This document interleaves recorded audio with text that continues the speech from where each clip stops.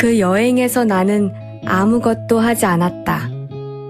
다만 해끔한 햇살 아래를 걷고 싶은 만큼 걸었고 걸었던 만큼 돌아오기를 반복했다.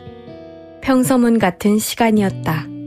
그런 시간도 누군가에게는 간절하고 충분히 만족스럽다. 만년필과 필름 카메라로 세계 곳곳을 스케치하는 그 남자가 여행을 기억하는 방법.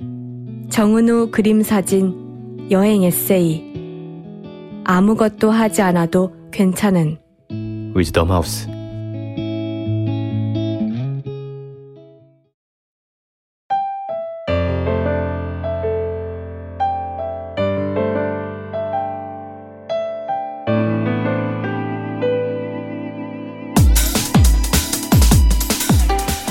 힌두어로 오늘은 아즈, 어제에 해당하는 말은 깔이라고 합니다. 그런데 특이하게도 내일이라는 말 역시 깔이라고 한다는데요. 그게 어떤 문맥에 놓이느냐에 따라서 어제 혹은 내일로 의미가 달라진다는 겁니다. 그 옛날 인도인의 시간관념 속에서는 오늘 아니면 그 밖의 시간, 이런 두 가지가 있을 뿐이지 그게 지나간 시간이나 오지 않은 시간이라는 것은 중요하지 않다는 의미겠죠. 술을 내려라. 짧은 우리네 인생에 긴 욕심일랑 잘라내라. 말하는 새에도 우리를 시세운 세월은 흘러갔다. 내일은 믿지 마라. 오늘을 즐겨라. 네, 이건 고대 로마의 시인 호라티우스의 까르페 디엠이라는 시인데요. 죽은 시인의 사회에서 키팅 선생이 학생들에게 알려준 말로도 유명하죠. 까르페 디엠, 그러니까 오늘을 즐겨라. 까르페 디엠이라는 말에 요즘 버전이 있다면 욜로 아니면 탕진잼 정도가 되지 않을까 싶습니다. 한 번뿐인 인생 망설이지 말고 즐기자라는 의미의 욜로, 그리고 또 소소하게 낭비하면서 재미를 찾자는 탕진잼. 한편으로는 그만큼 불투명하고 절망적인 내일을 반증하는 말이기도 할 텐데요. 현재에 집중하는 게 삶을 가장 충만하게 사는 방법이라는 거. 잘 알면서도 어제에 대한 후회, 그리고 내일에 대한 걱정, 그런 것들로 뒤척이는 게 어쩔 수 없는 세속의 우리들이죠. 그럼에도 오늘 탕진한 것 때문에 후회하더라도 까르페 디엠. 새들도 까르페 디엠, 까르페 디엠 이렇게 지저귀는 것만 같은 봄날입니다. 안녕하세요. 여기는 이동진의 빨간 책방입니다.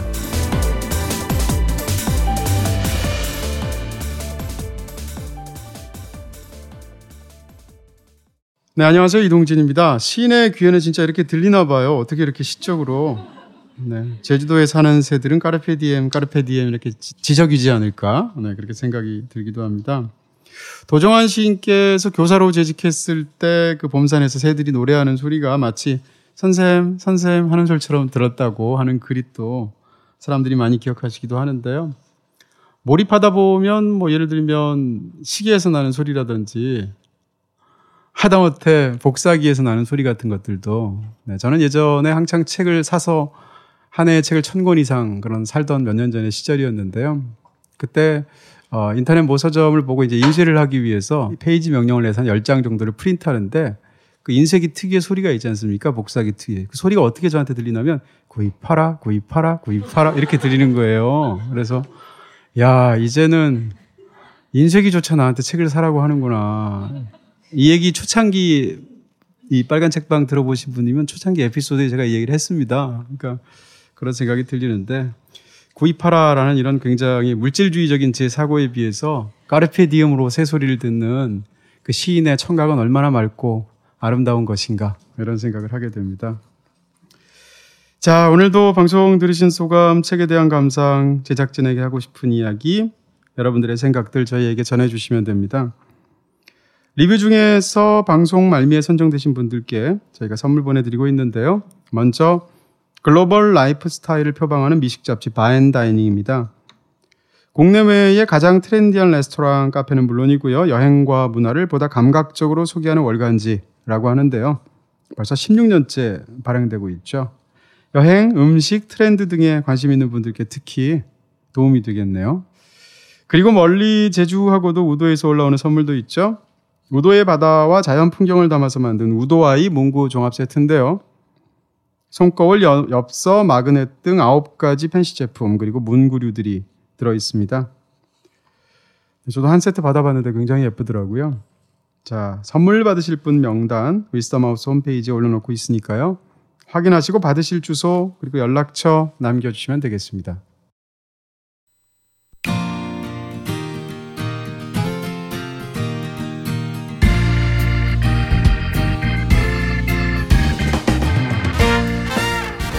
책 임자를 만나다. 네, 책 임자를 만나다 시간입니다. 지난 시간에 이어서 폴 오스터의 장편소설 달의 궁전 나머지 부분들 소설에서 핵심적인 부분들을 본격적으로 이야기해보도록 하겠습니다. 이다혜 작가님 나오셨습니다. 어서 오세요. 네, 안녕하세요. 빨간 책방의 달의 궁전 같은 분이시죠? 이렇게 말하려고 그랬는데 생각해보니까 그 식당이 별거 아니잖아요.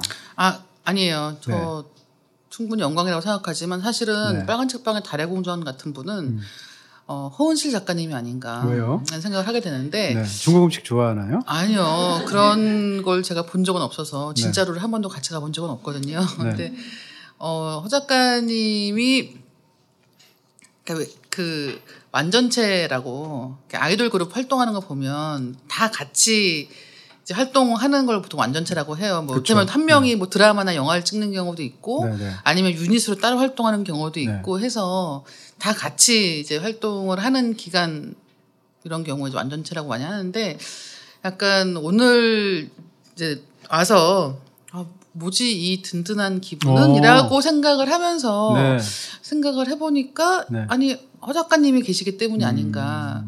허 작가님이 계시지 않다면 저나 그 김중혁 선생님이나 두 사람은 뭔가 이 달의 궁전에 M과 N이 빠진 달걀 2개 같은 상황이 아닌가라는 생각이 들었습니다. 네. 자, 달의 궁전에 관한 이야기 드리고 있습니다. 지난 시간에 사실 중요한 얘기들 좀 많이 했던 것 같고요. 또 전체적인 이야기로 하자면 대략 한 1막 정도 되는 주인공 자체가 삼촌이 돌아가시고 나서 굉장히 큰 타격으로 노숙 생활을 하고 그러다가 이제 구출됐을 때 얘기를 저희가 안 했어요. 거기서부터 시작해서 중반부로 넘어가서 본격적으로 이야기를 드리도록 하겠습니다. 자, 그에 앞서서 폴 오스터는 글을 어떻게 쓰는가 이런 부분에 관한 이야기 드리고 싶은데 작가가 47년생이니까 뭐 아주 나이 드신 분은 아니잖아요. 그리고 실제로 작품 생활을 본격적으로 알려지기 시작한 게 80년대이고 그렇게 보면 사실은 컴퓨터를 요즘 다 해서 쓰시니까 근데 폴 오스터는 아직도 타자기로 쓴다고 하죠. 그리고 심지어는 처음부터 타자기로 쓰지 않고 처음에는 노트에다 쓴다고 합니다. 노트에 막 쓴 다음에 그걸 약간 정서하는 형태로 타자기를 치면 자연적으로 퇴고하는 형태가 되겠죠. 그런 방식으로 이제 쓴다고 하는데 이 타자기만이 갖고 있는 어떤 컴퓨터 자판이 주지 못하는 어떤 타격감이 있잖아요. 그럼요. 그거 진짜 좋아해서 지금 쓰시는 분들도 있어요. 많지는 않지만. 그 타자기의 제일 멋진 점은 물리적으로 눌러야 하고 그것도 꽤 눌러야 하고 그 누르면 바로 앞에서 이게 움직이는 장면을 마치 그 피아노 그랜드 피아노 열면은 그 안에서 그 건반 움직일 때마다 안에서 이제 막 움직임이 보이는 것처럼 그런 느낌이 있으니까 사실은 그걸 굉장히 동경했던 것 같아요. 그래서 결과적으로는 교과서를 보고 치는 것을 몇 번 하다가 그 타자기로는 아무런 생산적인 것을 하지 못하고 결국은 어딘가에 뭐 청학동인가 이런 데 갖다 팔았던 것 같은 기억이 있는데 제가 너무 옛날 사람 같은 황학동이네요. 청학동 저기 지리산. 지리산 가서 팠을 리는 없고. 갑자기 서울을 벗어나서 제가 먼 곳까지 가고 말았네요. 근데 하여튼 그랬던 기억이 있어서 너무 그 낭만적인 그런 도구란 생각이 있고 특히나 그 타자기들 보면 옛날 유명한 모델들이 있어요. 그게 폴 오스터도 좋아하는 타자기 모델이 있고 그게 또 카트리지를 구하기가 쉽지 않아서 뭐 항상 이런 얘기 있잖아요. 무슨 뭐 연필 좋아하고 타자기 좋아하고 이런 분들은 뭐 거기 공장에 문을 닫는다고 해서 미리 뭐 20개를 사다 놓는 리본을 그래서 뭐 앞으로 그는 20년간은 소설을 쓸 수 있게 되었다. 뭐 이런 식의 이야기가 항상 따라다니기 때문에 그리고 꼭 컴퓨터를 사죠. 리본 30개 샀는데 제가 그러니까 그랬던 비슷한 케이스가 이제 LP판을 이제 몰입해서 들었을 때 그러니까 CD와 LP판이 경쟁하던 그 시기가 있었잖아요. 그러다가 LP판이 완전히 물러나고 이제 CD의 시대가 되고 그러다가 이제는 다운을 받는 시대가 됐지만 네. 스트리밍을 하는 시대가 됐지만 근데 LP판을 사면서도 한번 LP판을 샀으니까 계속 LP를 사야 되잖아요. 근데 점점점 CD가 대세가 되는 거예요. 그러니까 이제 LP판이 몰락하겠구나. 어느 순간 CD로 갈아타야겠구나. 갈아타는 순간 이걸 다 새로 사야 되니까 돈이 그만큼 들잖아요. 네. 그러니까 최대한 수집가들은 그럴 때 미루는 경향이 있습니다. 네. 그래서 미루는데 그러다 어느 시점이 되면 이제 그 캐트리지 같은 거 혹은 그 턴테이블 같은 거 자체가 안 나오겠구나라는 위기감이 생겼죠. 그래서 이제 그 LP를 들을 때 이렇게 캐트리지를 올리지 않습니까? 올리게 되는데 올릴 때 그 LP판은 그 바늘이 굉장히 중요해요. 그럼요. 그래서 그 바늘 중에서 이제 제일 유명한 게 오디오 테크니카라는 바늘인데 그 바늘 안 팔 것 같은 거죠. 그래서 오디오 테크니카 바늘을 제가 한꺼번에 5개를 샀어요. 예. 보통 한 1, 2년 쓰거든요. 그럼 이제 바꿔줘야 되는데 그리고 나서 바로 CD로 바꿨잖아요. 지금도 저희 오디오 테크니카 한 5개 있는데 LP를 듣긴 듣지만 1년에 네. 몇 번 안 듣거든요. 그렇죠. 그러니까 사실 왜 그랬나. 자, 어쨌건 네. 그런 얘기를 하게 되는데 저 타자기를 처음 쳤을 때 그 어떤 상쾌한 느낌 같은 거 정말 손가락에 기억하는 것 같고 지압 같은 게 중요하고 얼만큼 세게 누르냐에 따라서 글씨의 그 진한 그 색깔도 달라져요. 그 농담이 달라진다고 해야 되나? 그래서 그때 그 느낌도 굉장히 좋고 아까 말씀하신 대로 이 처음 타자기는 쳤을 때 이 백스페이스를 해서 지우는 기능이 없었는데 그게 나온다든지 또는 전동 타자기는 이렇게 한꺼번에 한 20단어지 막 치다거나 한번 탁 치면 다다다다다 이렇게 되잖아요. 그럴 때 어떤 굉장히 짜릿한 쾌감 이런 걸 즐겼었는데 이제는 뭐 타자기를 사실 쓰는 경우가 별로 없으니까. 그렇죠. 네. 폴 오스터는 그렇게 타자기를 지금도 고수하면서 쓰고 있다고 하는데 그 타자기가 그 오랜 세월을 써도 지금도 고장이 안 난대요. 왜냐하면 가장 기본적인 기능들이라서 아마 그러지 않을까 싶은데 폴 오스터는 글을 이렇게 쓴다고 합니다. 첫 번째로 책의 첫 문장을 쓰기 시작하면 이야기를 끝날 때까지 쭉 밀고 나간다. 그러니까 중간에 막 돌아가서 한번 다시 생각해 본다든지 이런 방식에 쓰지 않는다고 하고요. 두 번째는 항상 순서대로 쓴다. 예를 들면 뭐 뒤부터 결말부터 쓴다든지 뭐 중간에 끼워 넣는다든지 이렇게 하지 않는다고 하고요. 한 번에 한 단락씩 쓴다.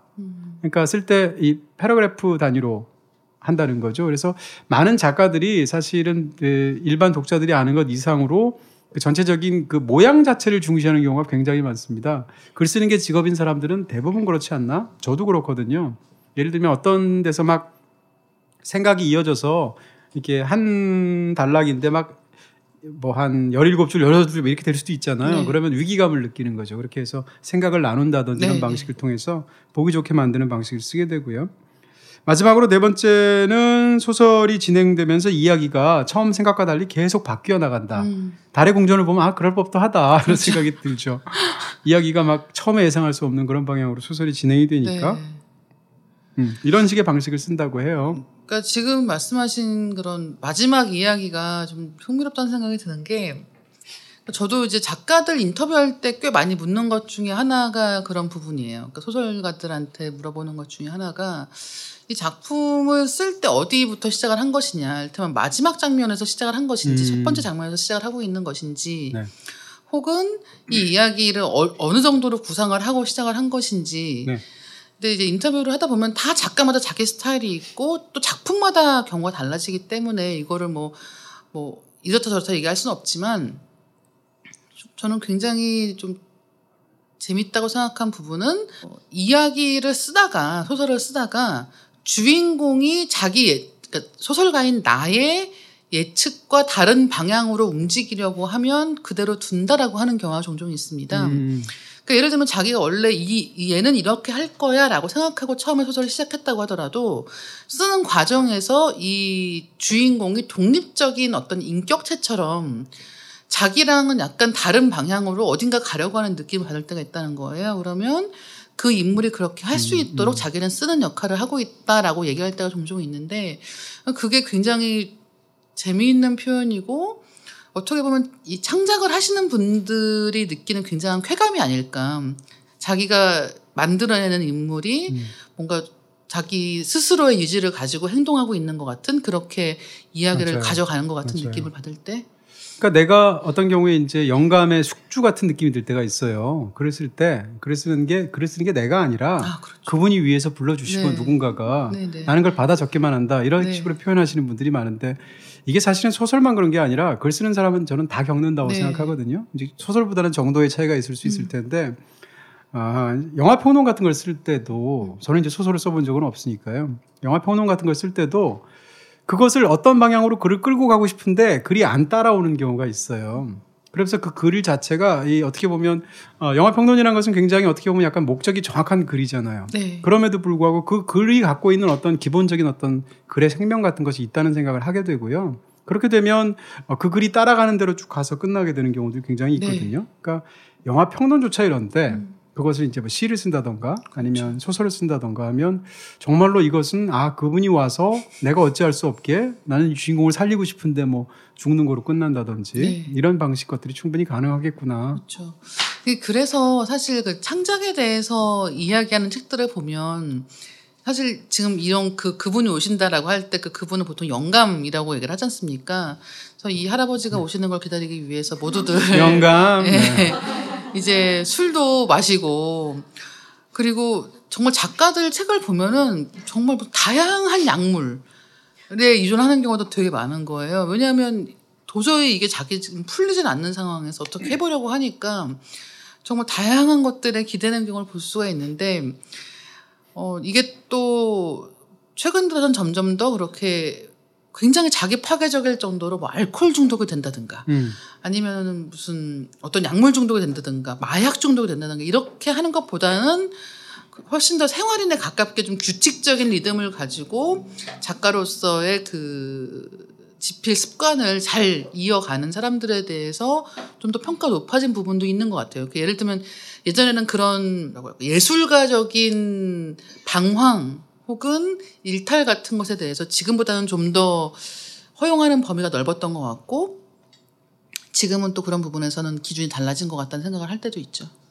그리고 뭐 글을 쓰는 사람이 이제 뭐라 그럴까 정신적인 문제가 하나도 없고 몸도 너무 건강하고 진짜 완벽하고 뭐 이런 사람은 글 못 쓴다고 저는 생각이 들 정도였던 약간 편견일 수도 있는데 다들 뭔가 있어요. 하다못해 커피 중독이라도 있고 네. 하다못해 뭐 경미한 우울증이라도 있고. 네. 작가님은 떡볶이 중독이시죠? 저는 오늘 입고 계신 옷도 네. 떡볶이 중독을 상징하는. 사실 이 안경이 사실은 네, 떡볶이 안경. 거기서 네. 왔습니다. 네네.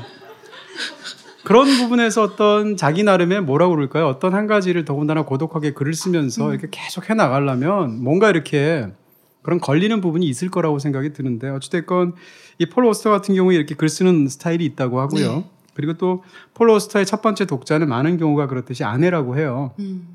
책을 쓰고 나서 유일하게 보여주는 사람이 아내인데 아내 이름이 시리거든요. 시리 허스트베드. 네. 스펠링도 SIRI로 쓰는데 네. 시리라는 인물을 이렇게 뒤집으면 아이리스가 되잖아요. 네. 스펠링을. 그래서 아이리스라는 인물이 르바이어든이라는 소설에 나오죠. 이런 식으로 자기 주변 인물들을 막 끌어서 넣는 어떤 작가들 수수의 어떤 그렇죠. 일종의 재미 같은 거죠.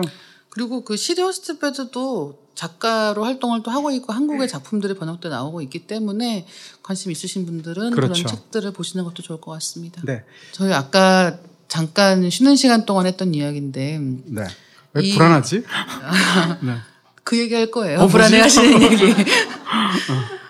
이 달의 궁전이라고 하는 책이 지금 여기 오셔서 들으시는 분들 중에는 다 읽으신 분들도 계시고 아직 읽고 계시는 분들도 계실 것이고 읽을 예정인 분들도 계실 거예요. 근데 사실 소설에 따라서 어떤 경우에는 아무리 재미있게 이야기를 해도 소설을 다 읽은 다음에 듣는 편이 재미있는 경우도 있습니다. 근데 저는 달의 궁전만큼은 특히나 초반에 이 진도가 나가는데 약간 어려움을 겪으시는 분들이라면 더더욱 이 방송을 들으시는 게 책을 읽기 전에나 후에나 이 작품을 풍성하게 이해하고 쉽게 읽어 나가는데 굉장히 큰 도움을 줄 수 있는 그런 방송이 될 거라고 자신 있게 주장하고 싶다라는 이런 거 이야기를 일부에서 얘기를 했어야죠. 일부에 이야기하려고 했는데 일부에 그만 까먹어서 제가 갑자기 막 퇴거명령 받고 있는 주인공을 몰아내고 제가 이 그렇죠. 이야기를 꼭 하고 싶었어요.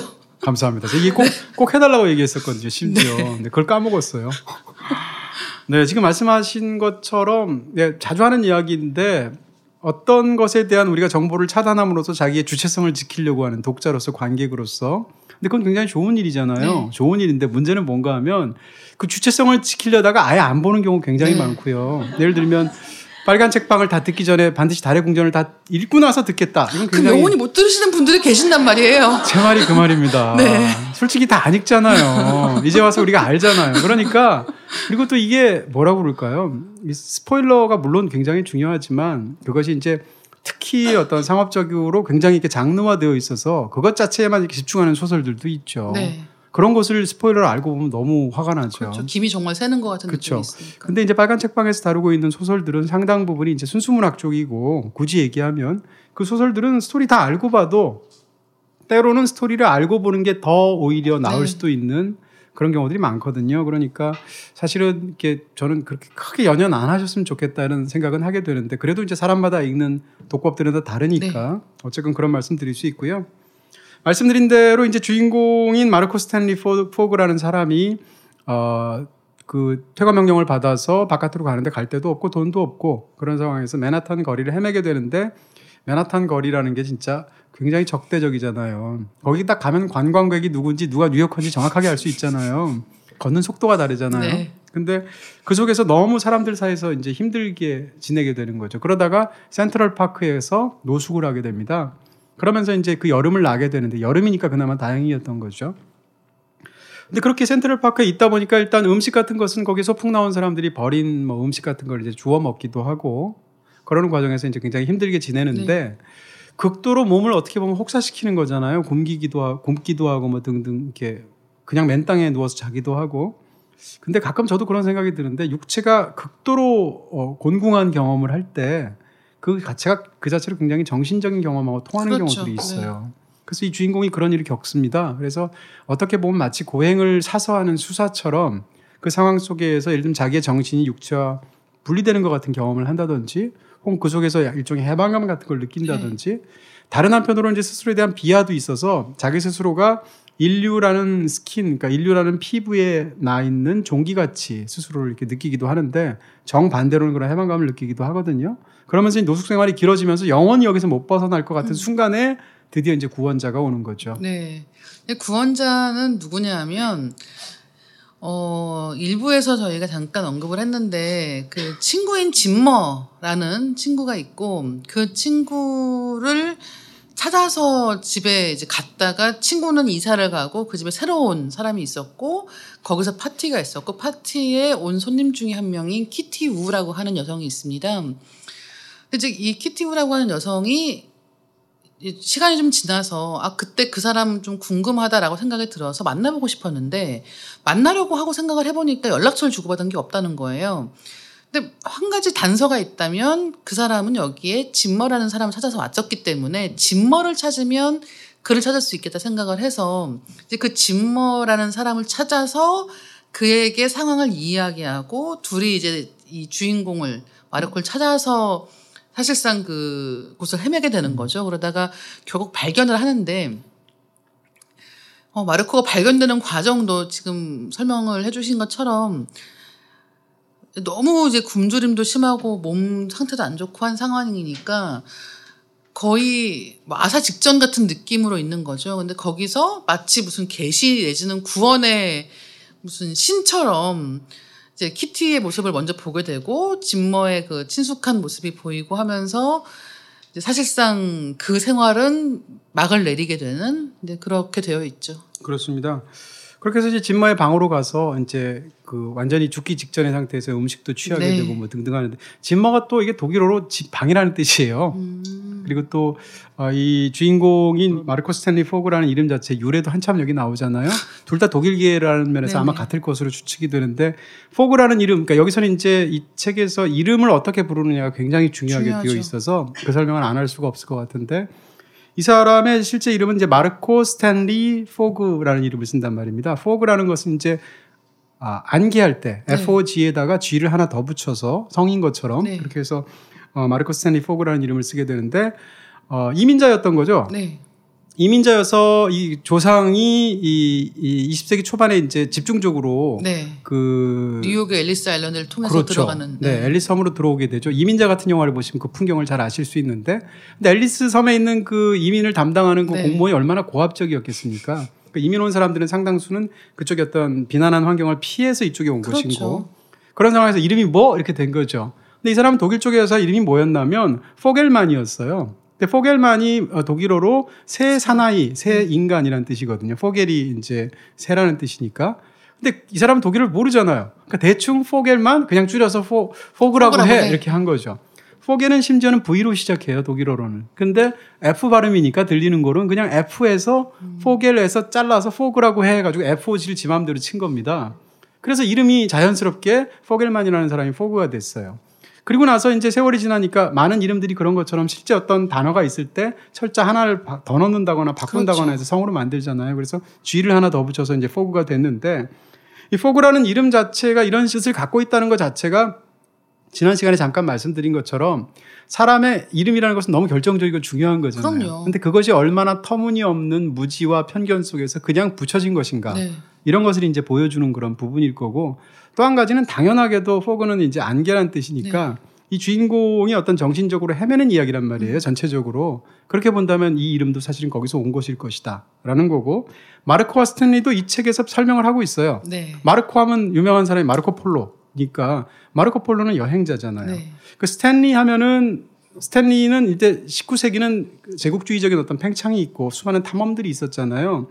근데 이 얘기는 사실은 책마다 굉장히 많이 나오는데 저는 어려서 그런 생각을 했어요. 이게 무슨 사건이라고 그렇게 많이 얘기하지? 그게 뭔가 하면 리빙스턴이라는 탐험가가 아프리카를 탐험하다가 실종이 됐단 말입니다. 그래서 그 실종된 사람을 찾아서 이제 막 떠들썩하게 언론들에서 이렇게 막 사람도 모으고 등등 하다가 저널리스트인 스탠리라는 사람이 진짜 아프리카의 한가운데서 리빙스턴을 발견했단 말이에요. 그래서 혹시 리빙스턴 선생님이십니까? 라고 말한 말이 너무 유명한 말이에요. 네. 그래서 이제 그 순간이 있는데 저는 어렸을 때 그것을 보면서 아니 이게 뭐라고 이게 사건이 있는데 사실은 이것이 19세기 어떤 하나를 상징하는 네.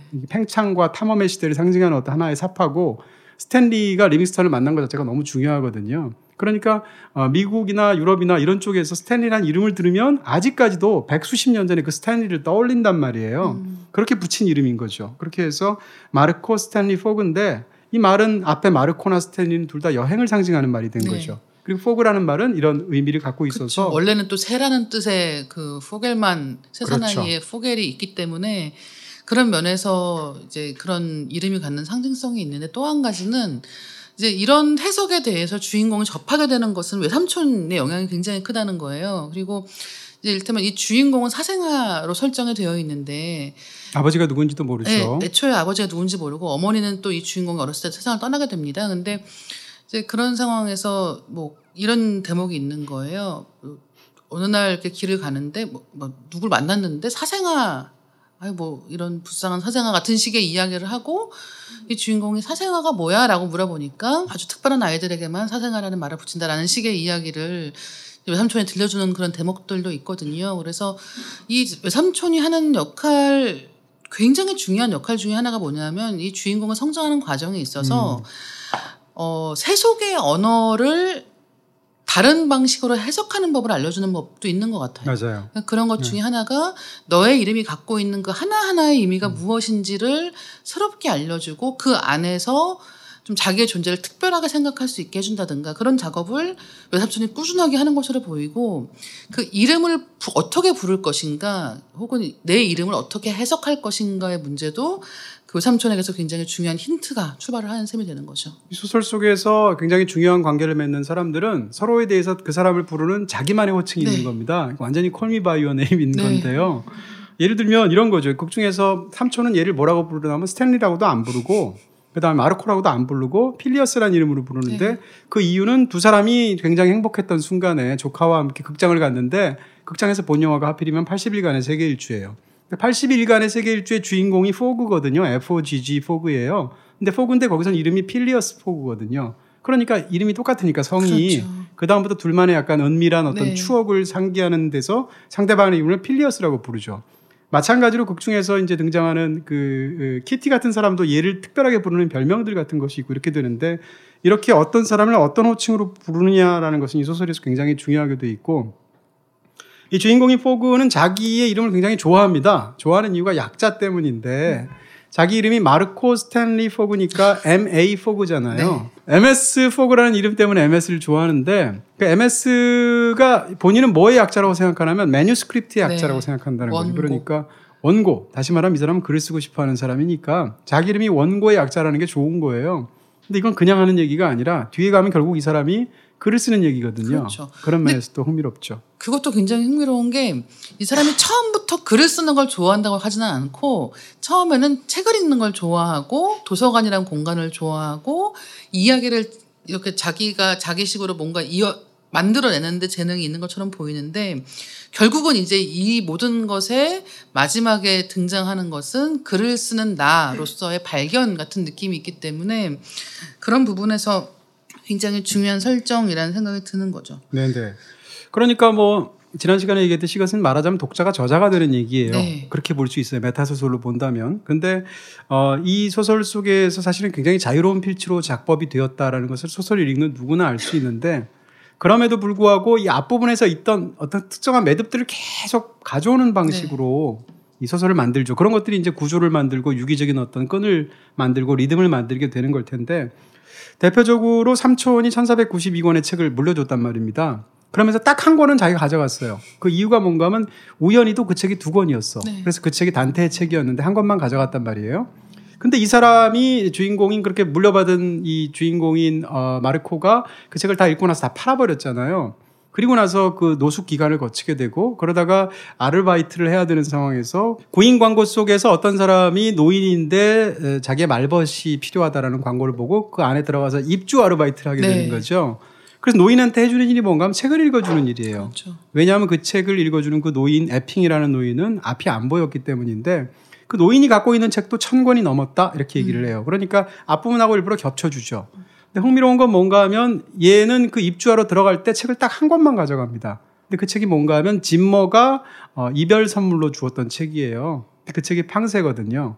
이런 식으로 1000권이 넘는 책과 단 한 권의 책 이런 것들은 사실은 그 자체로 어떤 의미를 갖고 있는 건 아니잖아요. 근데 그것을 이렇게 반복해 주는 거죠. 네. 그럼으로써 이 이야기가 사실은 갑자기 생뚱맞게 에핑에 관한 할아버지 얘기를 지금부터 하는 것 같지 사실은 앞에 삼촌에 했던 얘기의 변주야. 맞아요. 이런 식의 방식들을 가르쳐 주는 거죠. 네.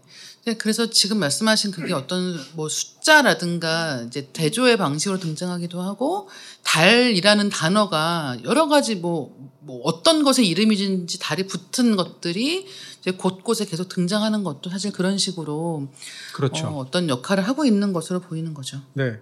그런데 그렇게 들어가서 본 에핑이라는 이 할아버지는 굉장히 이상한 할아버지잖아요. 연세가 한 80대 중반쯤 됐는데 이 할아버지의 가장 큰 특징은 예측할 수 없다라는 불확실성의 특징이 있습니다. 네. 그래서 할아버지가 이제 눈도 이렇게 안 보이시고 또 몸 상태가 굉장히 쇠약하고 항상 휠체어에서 있어야 됩니다. 일어날 수가 없을 정도로 척추가 망가져 있는데 그런 상황에서 밥을 먹을 때 음식 같은 걸 이렇게 흘리게 되는 거죠. 네.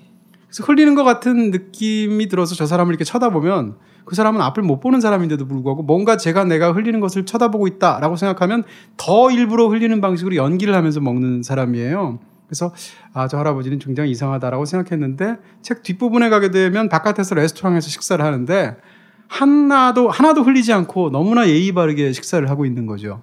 나중엔 그런 의심까지 드는 겁니다. 저 에핑이나 할아버지가 혹시 앞에 보이는 게 아닐까? 이런 생각까지 하게 되는데 그럴 정도로 예측할 수 없는 어떤 행동을 하다가 뒤에 가서 어떤 이상한 제의를 하게 되는 것이죠. 이 에핑에 대한 이야기가 굉장히 흥미로운 것은 지금 말씀하신 어떻게 보면 이 본다는 것은 무엇인가라고 하는 부분과 또 관련이 있는 것 같아요. 근데 예를 들면 이제 이 작품이 그 독자로서의 경험과 작가로서의 경험을 굉장히 다양한 면에서 변주해서 보여주고 있는데 예를 들면 독자로서의 경험과 작가로서의 경험 혹은 그 스토리텔러로서의 경험 중간에 걸쳐 있는 게 이제 책을 낭독하는 경험에 해당하는 것일 것이고 또 한 가지는 책을 낭독하는 것 말고도 이 주인공이 에핑에게 해주게 되어 있는 일 중에 하나는 뭐냐면 같이 이동을 하거나 할 때 앞에 어떤 사물이 있는지를 사전에 이야기하고 경고해주는 역할을 그렇죠. 하게 됩니다.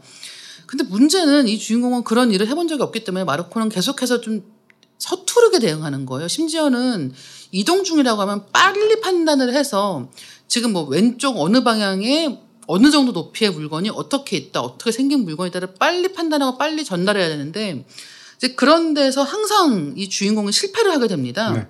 그리고 거기에 대해서 이 에핑은 굉장히 이제 노발대발을 하는 대목이 있는데 그 대가리에 박힌 눈을 쓰란 말이야. 나는 아무것도 볼 수가 없는데 자네는 지금 흔히 볼 수 있는 가로등, 아주 평범한 맨홀 뚜껑 하면서 말도 안 되는 소리를 짓거리고 있어. 어떤 두 가지 물건도 똑같지는 않아. 멍청이 같으니라고. 어떤 바보라도 그걸 알아. 나는 지금 우리가 뭘 보고 있는지 알고 싶은 거야. 자네가 나한테 확실히 설명해 주길 바라는 거라고. 라고 화를 내는데 이 설명이 굉장히 중요한 이야기를 담고 있는 거예요. 이를테면 어떤 물건도 똑같지는 않다라는 것. 그 다음에 흔히 볼 수 있는 가로등 혹은 아주 평범한 맨홀 뚜껑 같은 것에는 정보값이 없고 이것으로는 내가 도움을 받을 수 없어라는 이야기를 하는 것은 사실 이것 소설 작법 중에 하나이기도 그렇죠. 하거든요. 그러니까 예를 들면 뭐 무거운 가방 얼마나 무거운? 이라는 그러니까 뭔가 읽는 사람이 구체적으로 그걸 떠올리고 그 무게를 실감할 수 있는 어떠한 표현이 동반되지 않는다고 한다면 흔히 볼 수 있는 가로등이라는 말은 아무것도 아니고 네. 무거운 가방이라는 것도 아무것도 될 수 없다는 거예요. 결국은 작가가 자기 작품을 이 독자에게 전달하는 과정에서 어떤 표현을 쓸 것인가에 대한 고민을 하게 되는데 공교롭게도 이 주인공은 이 에핑 할아버지를 길을 안내하고 그러는 과정에서 표현을 더 정교하게 다듬을 것을 굉장히 공격적인 단어로 요구받습니다. 근데 심지어는 이제 그걸 들은 이 주인공은 어떤 생각을 하냐면 에핑은 자기가 원하는 것을 얻기 위해서라면 플로베르를 시켜 자기를 밀고 돌아다니게 써야 옳았다라고 얘기를 하는 거예요. 그러니까 이제 그 보바리스 부인을 쓴 플로베르처럼 그렇게 적확한 언어를 찾기 위해서 문장 하나 쓰려고 정말 몇 날 며칠을 고민하는 사람들이나 그렇게 에핑이 요구하는 까다로운 조건에 맞춰서 이야기할 수 있을 것이다라고 얘기하는 것 자체가 이미 그 구체적으로 말할 것이라고 하는 요구에 이 사람은 어떤 좀 일종의 창조적인 표현력에 대한 압박을 느끼고 있었다는 것을 잘 보여주는 대목이기도 하고 그리고 또 한편으로는 이게 너무 재미있는 투덜거림이기도 한 거죠. 그냥 앞에 뭐가 있는지 똑바로 말하라고 했더니 아니 그러면 플로베르를 데려다 일을 해보시던가 라고 하는 식인데 왜냐하면 플로베르는 단 한 문장을 옳게 쓰려고 몇 시간씩 애를 쓰면서 골머리를 앓았기 때문이라는 거죠. 그러니까 신속하면서는 또 플로베르는 아무런 장점이 없는 사람인 거예요. 그래서 이런 투덜거림이 이어지는 그 에핑과의 초반 에피소드가 있는데 이런 것은 사실은 이 독자에서 작가로 넘어가는 단계에서 굉장히 중요한 어떤 학습에 대한 이야기라는 거죠. 네, 바로 이제 그런 측면 때문에 메타픽션이라는 이야기를 네. 할 수 있을 것이다라는 건데 지금 말씀해주신 그 굉장히 생생한 그 장면은 어떻게 보면 약간 전형적인 무협지 장면이에요. 맞아요. 예, 예를 들면 사부가 있을 때 네. 밑에 사람이 막 이렇게 수련을 할 때 지팡이로 머리 통 때리면서 그거 아니고 이런 식으로 해서 네. 뭐 어떻게 가르치는 그런 장면 같은 느낌이 들기도 하는데. 그 장면에서 사실상 그 아르바이트를 하고 있는 그 마르코는 문학 수업을 받고 있는 거죠. 네. 그러니까 거기서 플로베르 얘기도 나오지만 플로베르라고 한다면 결국은 우리가 흔히 이제 일물 일어설이란 말을 쓰게 되잖아요. 하나의 어떤 내가 쓰고 싶어하는 순간에 어울리는 단어는 하나밖에 없다. 네. 그러니까 얼핏 생각하면 얘기 좀 뭐 무서운 두려운 무서운 두려운 무서운 여러 네. 가지 말이 있을 때 그 중에 우리는 그거 바꿔 써도 된다고 생각하지만 플로베르는 그렇게 생각하지 않는 거죠. 거기에 어울리는 말은 단 하나밖에 없다고 생각하고 그게 뭔지를 찾아내야 된다는 게 작법인 건데 그런 방식으로 이제 거기를 아마 인용을 했던 것 같고요. 더 중요한 것은 주인공이 마르코 포고라는 사람은 어떤 습성을 갖고 있냐면 항상 방식을 이렇게 좀 연역적으로 생각하는 거예요. 네. 그러니까 모든 것을 보편성을 먼저 생각을 하고 그 공통점을 생각하려고 하고 전체 어떤 추상적인 것을 끄집어내려고 하는 사람이라는 게 소설에 이제 묘사가 되어 있는데 이 사람 그게 아니라는 걸 알려주는 거죠. 글을 제대로 쓰려면 보편을 보는 게 아니라 개성을 그렇죠. 봐야 되고 그 하나만의 어떤 진실을 봐야 된다라고 말을 하는 거죠. 그 부분인가 아마 그 다음 페이지인가에 그런 부분이 있었던 것으로 기억이 나요. 뭐라고 얘기하냐면 그것을 배우면서 이 포구가 뭐라고 얘기하냐면 내 7, 8cm 앞에 있는 지금 이 물건들을 그것이 뭐가 있는지를 장님인 이 사람한테 말을 하는 그 과정 자체가 네, 맞아요. 사실상 지구에서 달로 가는 여행과도 같다. 네, 네, 이런 맞아요. 표현을 쓰게 되는 거죠. 그러니까 그 말은 바로 눈앞에 있는 너무나 묘사가 뻔해 보이는 물건을 내가 이게 지금 뭐가 있고요 라고 말을 하는 것조차도 사실은 지구에서 달까지 가는 것만큼 지난하다라는 뜻이기도 하고 두 번째로는 이 소설 전체가 지구에서 달로 가는 그렇죠. 얘기라고 했잖아요. 네, 네. 그렇게 본다면 이때 달이라는 것은 어떻게 보면 메타픽션 속에서 독자가 저자로 가는 그런 여행을 뜻하기도 한다는 거예요. 그런 면에서도 굉장히 흥미로운 그렇죠. 부분이 있다는 거죠. 그러니까 결국은 그 단순한 설명 한마디가 작가로서의 어떤 표현을 완성하는 것과도 같다라는 뜻이 되기도 하는 것이고, 이제 이런 처음에는 이렇게 관계가 시작이 되지만 어느 순간부터인가 이 에핑이 하는 요구는 약간 달라지기 시작을 합니다. 그리고 그 달라지는 요구는 단순히 책을 읽어주거나 말벗이 되어주는 정도가 아니라 에핑의 이야기를 듣고 에핑에 대한 글을 쓰는, 네. 그게 이제 자서전이자 부고의 형식으로 그에 대한 글을 쓰는 일이 되는데, 그러면서 이제 이 책의 그 중반부에 해당하는, 사실 에핑의 이야기가 본격적으로 시작하는 게 거의 200페이지쯤 돼서거든요. 근데 이 부분이 굉장히 길어요. 그다음부터 한 150페이지는 에핑 얘기만 나와요. 네, 네. 그렇기 네. 때문에 이 앞까지의 이야기에 집중을 하다 보면은 완전히 지금 이야기가 산으로 가고 있는 것처럼 이제 에핑의 이야기가 본격적으로 시작이 되고, 이제 그 이야기에서는 뭐 테슬라와의 과거의 인연 같은 것으로 굉장히 뭔가 약파는 이야기 같은 걸로 시작을 했다가 그 과거에 자기가 어떻게 돈을 갖게 되었는가에 대한 이야기인데, 그 이야기가 시작이 되려면 서부에서의 지난한 이제 방랑기 같은 것들이 시작이 되는 거죠. 그래서 저는 이제 그 많은 소설은 성장담의 구성을 하고 있고, 성장담이라고 하는 건 비단 뭐 10대인 주인공이 20대가 되어서 성장담이라고 하는 것도 아니고, 어떻게 보면 모든 사랑 이야기는 성장담의 일종이라고 볼 수가 있을 것이고, 모험담도 마찬가지라고 보이는데, 이제 이 작품도 결국은 이 주인공이 어떤 여정 속에 있는 것이고 그 여정 속에서 많은 사람들을 만나는 이야기라는 거죠. 근데 그때 이 작품이 이제 갖고 있는 태도 중에 하나는 뭐냐면, 이 주인공은 실제로 어딘가 멀리 떠나지 않는다는 거예요. 그러니까 일테면 온도로드 같은 식으로, 길 위에서 제케르악 같은 식으로 많은 경우는 젊은 20대 초반의 주인공을 길 위에 내팽개칩니다. 그가 어딜 가야 돼요. 가고 그 새로운 장소에서 새로운 사람들을 만나게 되어 있는데, 이 주인공은 이 작품이 굉장히 긴 거리를 이동하는 이야기이기는 하지만 실제로 책의 대부분의 분량에 있어서는 주인공은 거의 이동을 하지 않고, 이동이 이루어지는 오로지 단 한 가지의 방식은 이야기를 통한 거라는 거예요. 첫 번째는 외삼촌에 남겨진 책을 통하는 것이고, 두 번째는 에핑이 들려주는 이야기를 통해서 사실상 이제 서부로 떠나게 되어 있는 게 이 200페이지 정도부터의 구성입니다. 네. 그러니까 이 소설이 굉장히 흐름이 희한하다고 말할 수 있는 것이, 초반에 보면 당연히 이 소설의 주인공은 포그다라고 생각을 하게 되죠. 그리고 실제로 포그 얘기가 아주 진진하게 나오게 되고, 노숙하던 시절부터 외삼촌과의 관계까지. 근데 중반부를 넘어서면 이 사람은 하는 일이 없어요, 사실상. 얘기를 들어주는 거거나, 그러니까 삽시간에 주인공에서 이야기에 대한 증인 혹은 이야기를 들어주는 청자의 위치로 전환이 되는 것입니다. 그래서 후반부에서 이 인물의 역할은 굉장히 사실은 행동적으로 본다면 제한된 부분에서 행동을 하고 있고, 대신 이 사람이 만나는 인물들은 세계를 다 누빈 사람들이에요. 아까 말씀하신 그 에핑뿐만이 아니라 사귀게 되는 키티라는 여성도 중국에서부터 시작해서 대만에서 미국으로 오게 된 얘기가 한참 펼쳐지게 되고, 뒤에 나오게 되는 솔로몬이라는 사람, 에핑의 아들이죠. 후반부니까 스포일러 얘기해도 돼요. 네. 다 얘기할까? 순간 사실은 주인공 아버지야. 속이 시원하다 이제. 네, 이게 나중에 출생의 비밀이 나오거든요. 근데 어차피 지금 나온 거잖아요. 그러니까 2부의 끝에서 다 나올 건데 뭐.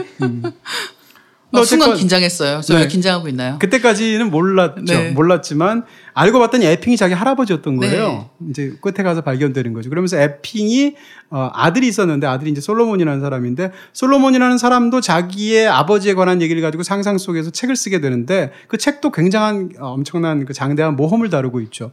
그 뜻은 이 이야기들을 딱 이렇게 돌아가면서 듣게 되는 주인공 입장에서는 앉은 자리에서 수많은 여행을 간접적인 형태로 습득하게 되는 거예요. 그러다가 맨 마지막이 되면 자기가 들은 얘기의 실제 고향을 직접 여행을 떠나면서 그 이야기가 끝나게 되는 그런 구성을 갖고 있다, 이렇게 말할 수 있을 것 같고요. 어쨌건 그 할아버지 이름은 토마스 에핑인데, 토마스 에핑에 관한 이제 뒷얘기가 펼쳐지기 시작하는 거잖아요. 스포일러를 얘기하니까 이렇게 좋아서. 웃음이 막 나오시죠. 글쎄 말이에요.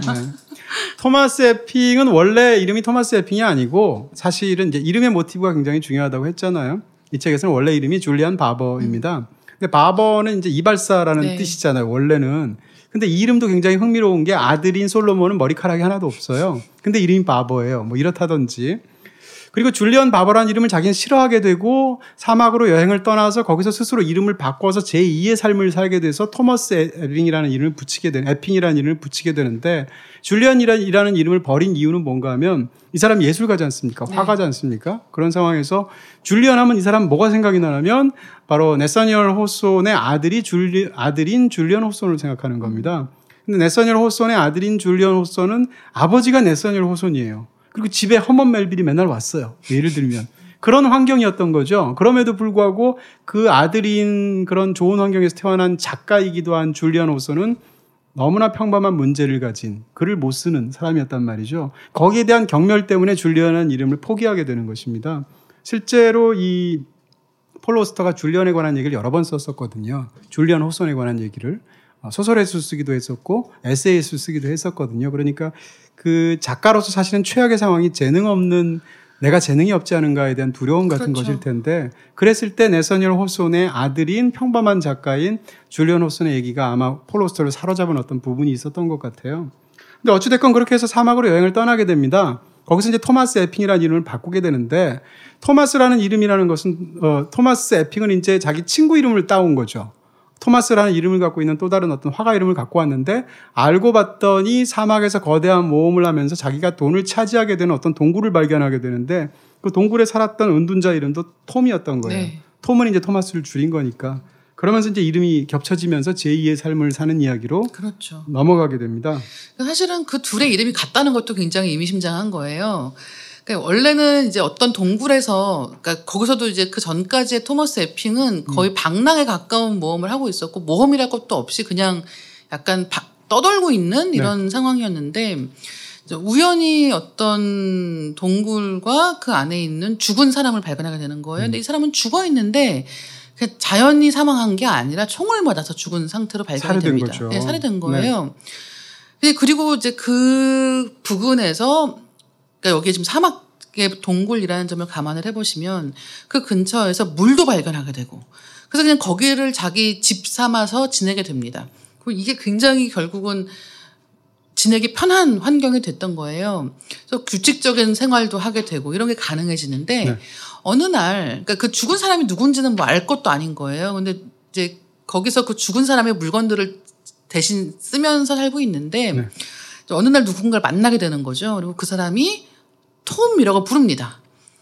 그러니까 사실은 그 톰은 죽은 사람의 이름이었던 거지만 그 정작 살인자인 것으로 추정되는 그 사람은 그 둘이 다른 사람인 걸 잘 모르는 상태에서 정황상으로 톰이라고 부르게 되고 그 둘은 그 순간 자연스럽게 한 사람으로 겹쳐지고 그 이후에 이제 돈을 더 찾아가게 되는 데까지의 여정이 이어지는 거죠. 네. 그러면서 이제 그 이후에도 여러 가지 뭐 약간 어떻게 보면 약간 만화 같기도 하고 서부 그쵸. 영화 같기도 한 상황들이 네. 펼쳐져서 총격전조 안에서 막 벌어지게 맞아요. 되고요. 이거 왜 영화로 안 만드나 싶은 생각이 들 정도로 그렇게 한 다음에 이제 그 심지어는 눈먼 돈가방도 차지하게 그렇죠. 되고 그러면서 그 이후에는 이 사람은 돌아와서 완전히 토마스 에핑이라는 새로운 사람의 이름으로 살아가게 되는 거죠.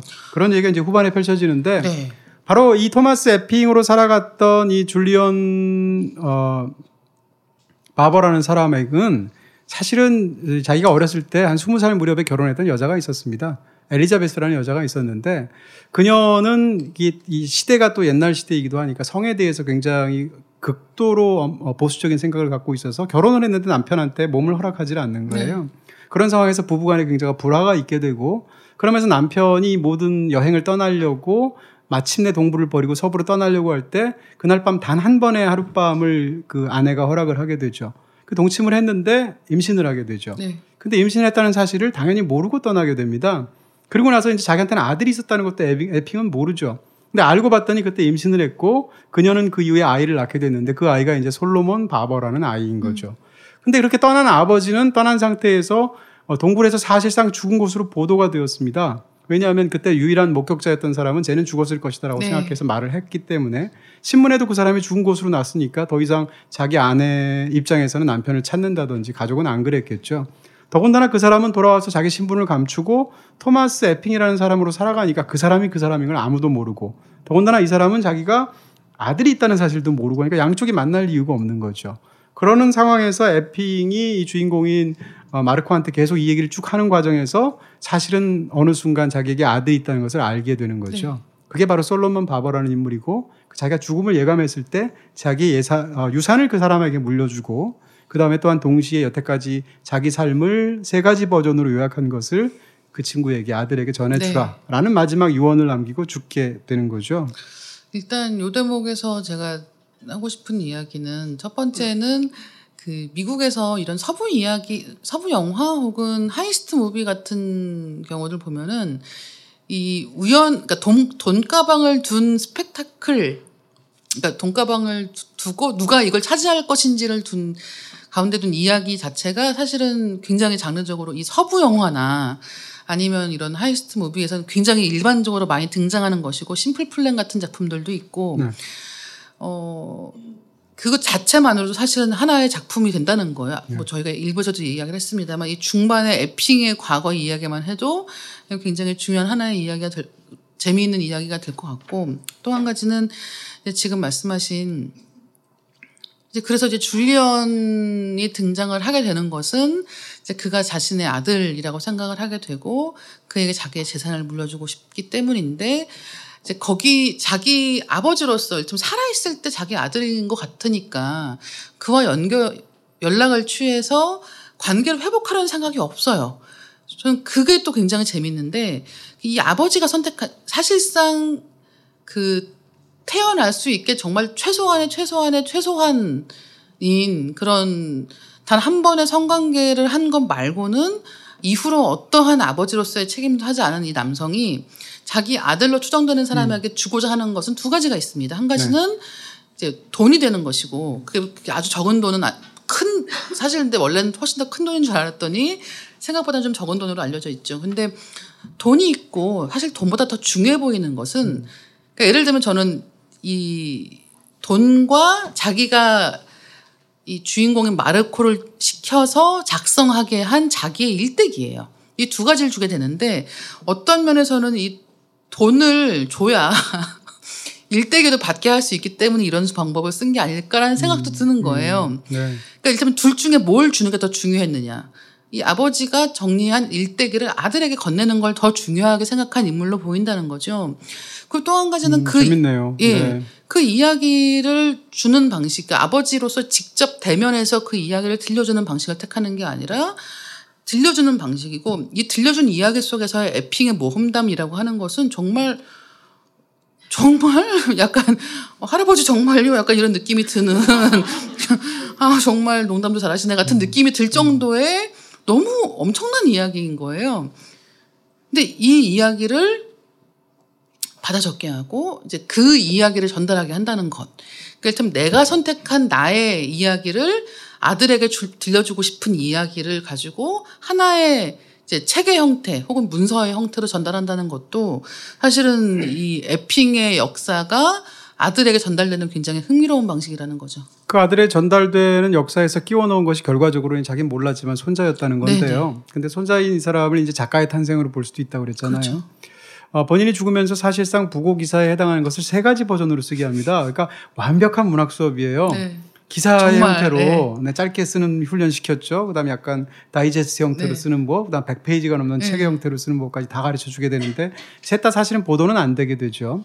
근데 어쨌건 그러면서 이제 솔로몬을 만나게 되는데 솔로몬은 사실은 제가 당신의 아버지인 노인이었던 그 에핑 어르신을 제가 모셨던 사람입니다. 라고 연락을 해오기 시작해서 2 사람이 커피숍에서 만나게 되는데 만나고 잠시 얘기를 나누는 순간 얘가 내 아들이구나 라는 것을 솔로몬은 알게 됩니다. 네. 알게 되는 이유가 일단 이름이 포그라는 이름이 좀 약간 드문 이름인데 이름이 포그야? 그럼 내가 과거에서 그거 해? 하면서 어떤 일을 떠올리게 된 그렇죠. 거죠. 이 사람은 거구입니다. 몸이 굉장히 크고 몸무게가 350파운드예요. 네. 그러니까 뭐 한 150kg이 넘는 거잖아요. 그런 엄청난 몸무게를 갖고 있는 사람이고 그러니까 자기 몸속에 자기가 갇혀있다고 표현하는 말하자면 이 사람의 아버지였던 에픽은 저택 속에 스스로를 유배한 사람이라면 그렇죠. 이 사람은 자기의 육체 속에 자기를 유배한 사람이라고 말할 수 있어요. 그런 상황에서 여자 관계도 전혀 없고 세상으로부터 담쌓고 근데 머리는 비상해서 공부를 너무 열심히 해서 교수가 되고 이제 부임을 하게 된 거죠. 부임을 해가지고 부임해서 이제 굉장히 유명한 교수로 이렇게 젊은 시절에 날리고 있는데 하필이면 그날 수업에 들어온 사람이 에밀리라는 여자였었고 에밀리 포그였었죠. 그녀와 사랑에 빠지게 되고 그 상황에서 임신을 하게 되고 더 안 좋은 것은 뭔가 하면 그렇게 해서 그녀 자기의 어떤 학생이죠. 그렇게 해서 기숙사에서 자게 되는데 다음날 청소부가 그 모습을 발견하게 되고 네. 당시에는 이제 교제가 금지가 되어 있으니까 네. 교직에서 해고가 되게 되죠. 그리고 그녀도 퇴학을 당하게 되고 그러면서 그녀가 물론 약간 관심이 있어서 혹은 사랑해서 자게 됐지만 상대방에 대해서 앙심을 품게 되고 네. 그러면서 그녀는 연을 끊고 떠나게 되는 거죠. 그러니까 아버지였던 할아버지였던 에핑이 겪었던 일을 사실상 똑같이 네. 이 바로 아들이라고 할 수 있는 솔로몬도 겪는 겁니다. 왜냐하면 단 한 번 잡고 임신이 되었고 그 임신 사실 자체를 아버지인 사람은 몰라요. 모르는 네. 상태에서 영원히 헤어지게 된 거예요. 그런 상황에서 자기 아들이 있다는 사실도 모르는데 사실은 에핑에게는 솔로몬이 있었던 거죠. 그리고 솔로몬에게는 바로 이 주인공이었던 이 마르코 포그라는 아들이 있었던 거죠. 그래서 그걸 알게 되는데 그 얘기를 안 하죠, 처음에는. 네. 그래서 아버지만 얘가 내 아들이다라는 걸 알고 있고 주인공인 포그는 저 사람이 아버지라는 걸 모르는데 저 사람이 마지막으로 제안을 합니다. 우리 아버지인 에핑, 그러니까 이사 주인공의 할아버지인 에핑이 갔었다는 그 동굴 속으로 한번 탐험을 네. 떠나고 싶다라고 제안을 하게 되고 두 사람이 여행을 떠나게 되는데 여행에 가기 직전에 가는 길이니까 차를 타고 가니까 중간에 클리브랜드를 들리게 됩니다. 들리는 이유는 거기가 바로 에밀리, 엄마 에밀리의 그 묘소가 있었기 때문이죠. 네.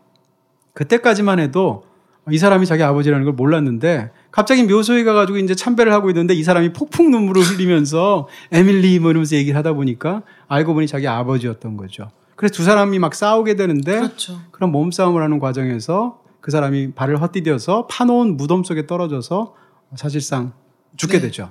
네. 여기까지 얘기하면 다 얘기한 거예요. 네.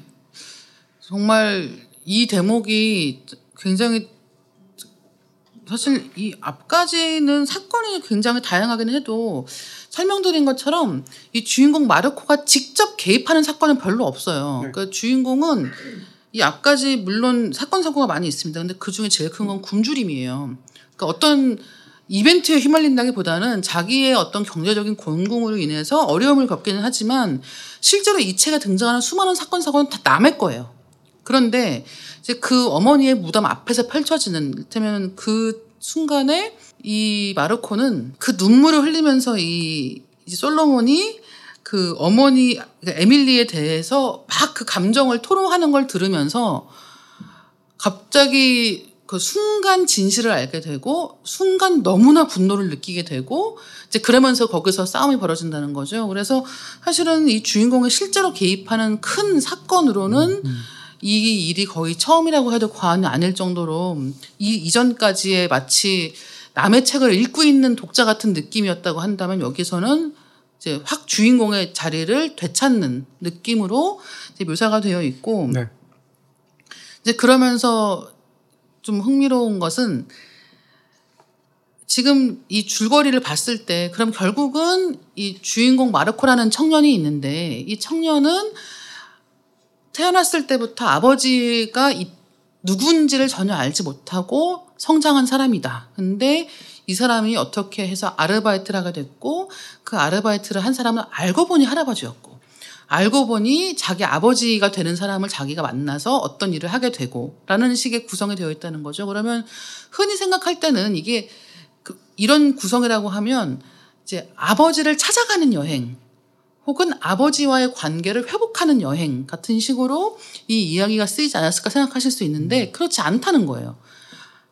아버지가 누군지를 알게 되는 여행이긴 할지 모르겠지만 그 관계를 회복하기 위한 노력을 하지 않고 심지어는 이 아버지도 사실은 아들과의 관계를 딱히 회복할 일은 없어 보이고 오히려 자기가 그 과거에 만났던 여인에 대한 궁금증 같은 것을 아직도 갖고 있는 것으로 보이고 그것을 해소하는데 사실상 아들을 이용하고 있는 것처럼 보이는 면도 있다는 거죠. 이제 그런 면에서 이게 수많은 작품들이 또 보여주고 있는 아버지와 아들의 이야기가 갖고 있는 어떤 그런 감정적 카타르시스 같은 것과 좀 다른 식으로 이야기를 풀어가고 있다는 점도 포스터의 좀 특이한 면이 아닌가 생각을 합니다. 그리고 이제 또 한 가지 중요한 얘기가 있다면 거기까지 얘기 안 할 것 같은데요. 키티와의 얘기가 있습니다. 둘 사이에서도 큰 변화가 있고 역시 할아버지가 그랬고 아버지가 그랬던 것처럼 아들 역시 관계에서 키티가 임신을 하게 되는데 여기는 한 번은 아니에요. 근데 어쨌건 임신을 하게 되고 그러면서 이제 이후에 어떤 일들이 벌어지게 되는데 러브 스토리로서 거기에 대해서는 이제 이 소설을 읽으시면 될 것 그렇죠. 같고요. 네. 네. 마지막으로 이런 얘기는 좀 덧붙이고 싶은 생각이 있습니다. 이 소설을 보다 보면 소설 자체가 굉장히 자유로운 필치로 쓰여져 있지만 아까 말한 그런 어떤 반복되는 모티브들을 넣게 되는데 일단 어떤 일이 한 번 생기는 건 그건 우연이에요. 예를 네. 들면 에핑이 아내와 한 번도 관계를 가지고 있지 않은 상황에서 진력이 났고 자기 그때 동부에서 삶 자체가 전부 다 자기로서는 떠나고 싶은 삶이 네. 되었고 그래서 서부로 여행을 떠났단 말입니다. 떠나려고 하는데 그날 하필이면 아내가 육체 관계를 붙잡고 싶어 하면서 육체 관계를 원했고 그리고 잤는데 두 사람이 임신이 되었다. 이것은 우연이잖아요. 우연인데 모든 서사 예술이 아닌 뭐 다른 나머지 예술도 그렇죠. 그러니까 어떤 것이 예를 들면 특정한 멜로디가 한 번 나오면 그냥 아름다운 멜로디지만 특정한 멜로디가 두 번 나오면 그 둘 사이에 관계가 생기지 않습니까? 네.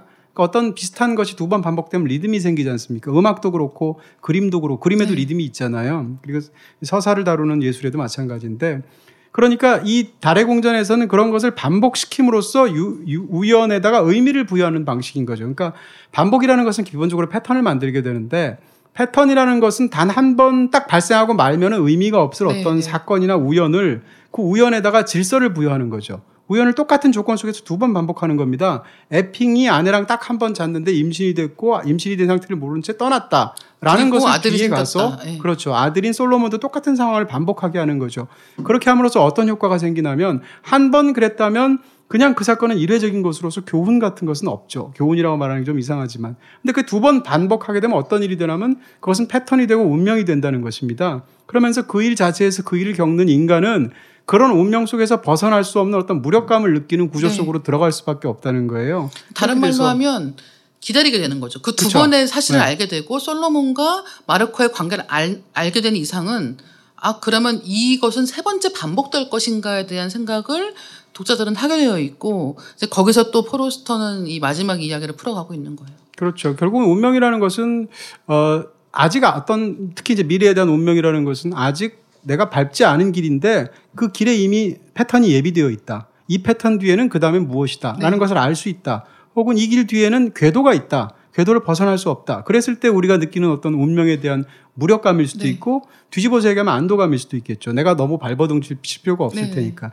이런 양자 사이에서 사실은 이 소설은 이 안에서 벌어지는 소설 작법으로 보면 어떻게 보면 약간 너무 심하다고 느껴질 정도의 어떤 우연이나 이런 것들이 반복되는 측면이 있는데 그런 것들을 사실은 이 소설이 정말 얘기하고 싶어하는 세계에 대한 어떤 그 진실을 드러내는 방식으로 그것을 패턴화해서 사용하고 있다. 이렇게 말할 수 있다는 거죠. 네.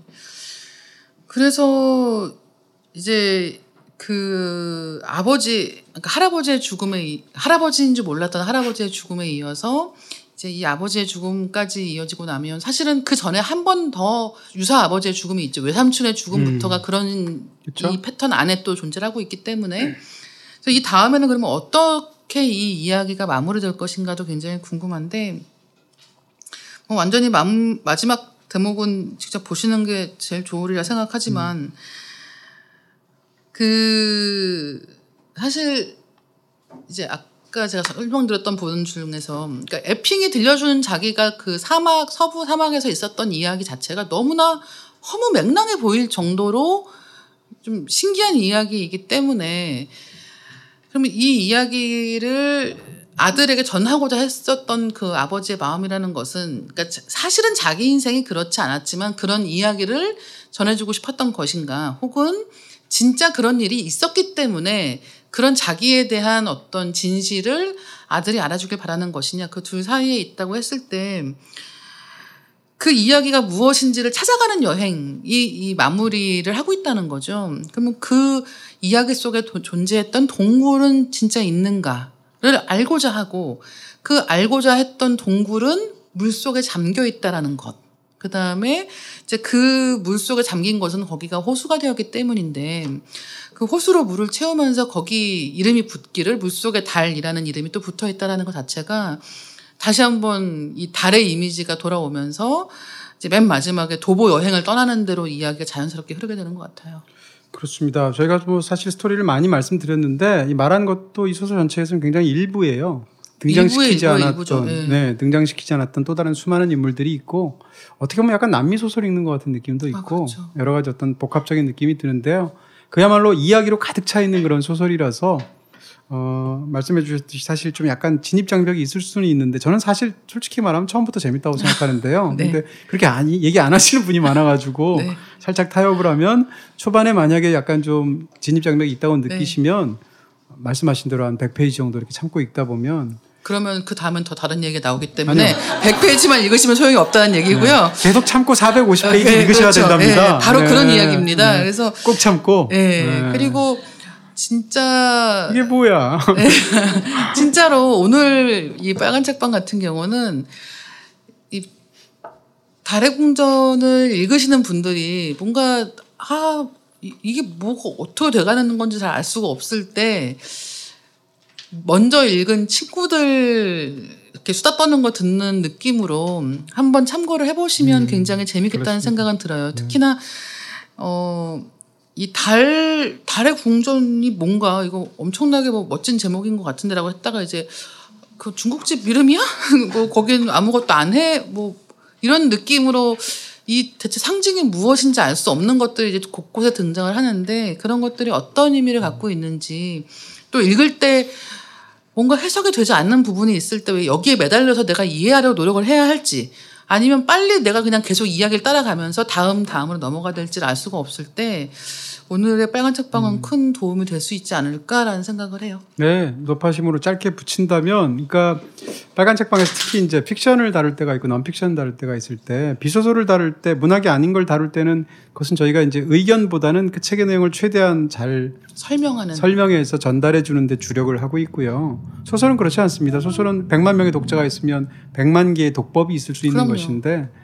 네, 그러니까 저희가 지난 시간과 이 시간을 통틀어서 이제 제가 말했던 어떤 뭐 예를 들면 달이란 것은 뭐 어쩌고 저쩌고 말을 했다든지 아니면 관계에 대해서 다혜 작가님이 이렇게 저렇게 말씀하셨던 것들이 있단 말이에요. 그러면 그건 이 두 사람의 독법인 그럼요. 겁니다. 네. 네. 그러니까 그 얘기를 듣고 정말 그런 면이 있다라고 생각하면 그 연장선상에서 책을 보시면 되고 읽다가 보니까 네. 오라 이 사람들이 무슨 얘기하는 거야 라는 생각이 드시면 그럴 수도 있죠. 예, 그 해석 역시 충분히 이 텍스트 안에서 존재할 수 있는 것이라는 말씀을 드리는 거예요. 소설에 관해서 우리가 소설 내용에 대해서 집중적으로 말할 때 그것은 저자가 한 얘기도 아니에요. 맞아요. 그다음에 뭐 미국의 평론가가 한 얘기도 아니고 그냥 독자로서 우리가 한 얘기니까 그렇죠. 그냥 그렇게 너무 그 말에 권위를 두지 마시고. 근데 진짜 지금 말씀하신 거가 너무 중요하다는 생각이 드는 게 왜 종종 그럴 때 있지 않나요? 그 어떤 평론가나 관객이 이러이러한 해석을 했는데 막상 이제 그 작품을 쓴 작가나 아니면 영화를 만든 뭐 감독에게 물어보면, 그러니까 이러이러한 해석에 대해서 물어보면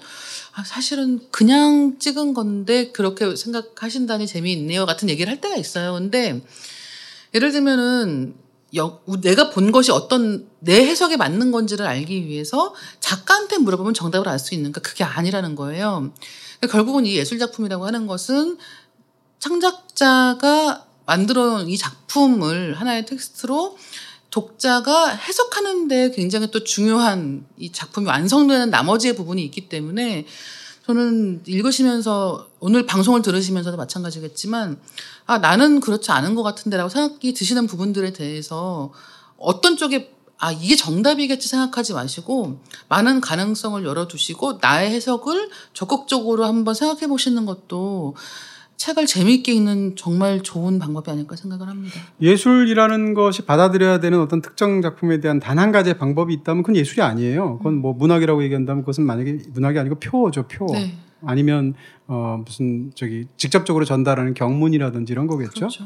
그러니까 예술이라는 것은 기본적인 속성이 다의성에 있다고 저는 생각을 하고 그랬을 때 경쟁하거나 서로 이렇게 서로 도움을 주는 그런 다양한 어떤 이야기의 받아들임이 있는 것이지 그 중에 유달리 단 하나만 맞고 나머지는 다 틀리는 그런 독법은 없다고 저는 생각하는 거예요. 그 독법은 심지어 저자한테 나왔어도 그렇지 않다라고 생각하는 거고요. 또 한 가지는 저자가 그 책에 관한 최고의 독자는 아니다라는 얘기입니다. 네. 그러니까 내가 이 책을 썼다고 해서 이 책에 대한 모든 해석권을 내가 전적으로 저작권으로서 소유하고 있는 것이 아니에요. 네. 그 책에 대해서는 아주 이야기하면 포로스트에 관해서 누군가 다른 사람이 더 잘 얘기할 수도 있는 것입니다. 그런 측면에서 이렇게 굉장히 외연을 넓히는 게 중요한 거지 그것을 오소독스하게 어떤 단 하나의 권위 있는 어떤 해설이 있다라고 주장하는 순간 그것은 더 이상 예술이 아닌 것이 아닌가 이런 생각을 하게 되거든요. 그런 면에서 조금 더 이렇게 좀 편안하게 소설이나 영화나 무엇이든 받아들이셨으면 좋겠다. 이런 말씀을 마지막으로 드리게 됩니다. 네, 다음에 책 임자를 만나다에서 집중적으로 저희가 다루게 될 책 미리 소개해드려야겠죠. 거의 모든 시간의 역사라는 책입니다. 사이먼 가필드 같은 책인데요. 책도 재미있고 또 이 책에 대해서 김중혁 작가님과 함께 나누는 이야기는 얼마나 흥미로울지 기대하게 됩니다. 수고 많으셨습니다. 네, 감사합니다. 당신은 신기한 나도 모르는 날 비추어 걸어가요 이 밤을 둘이서 손을 뻗으면 닿을 수 있다는 건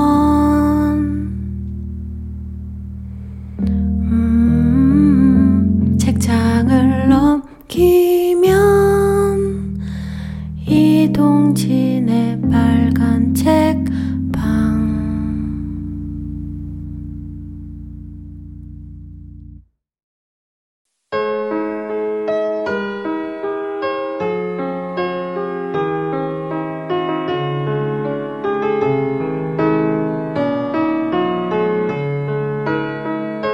한 권의 책이 나오기까지 에디터 통신.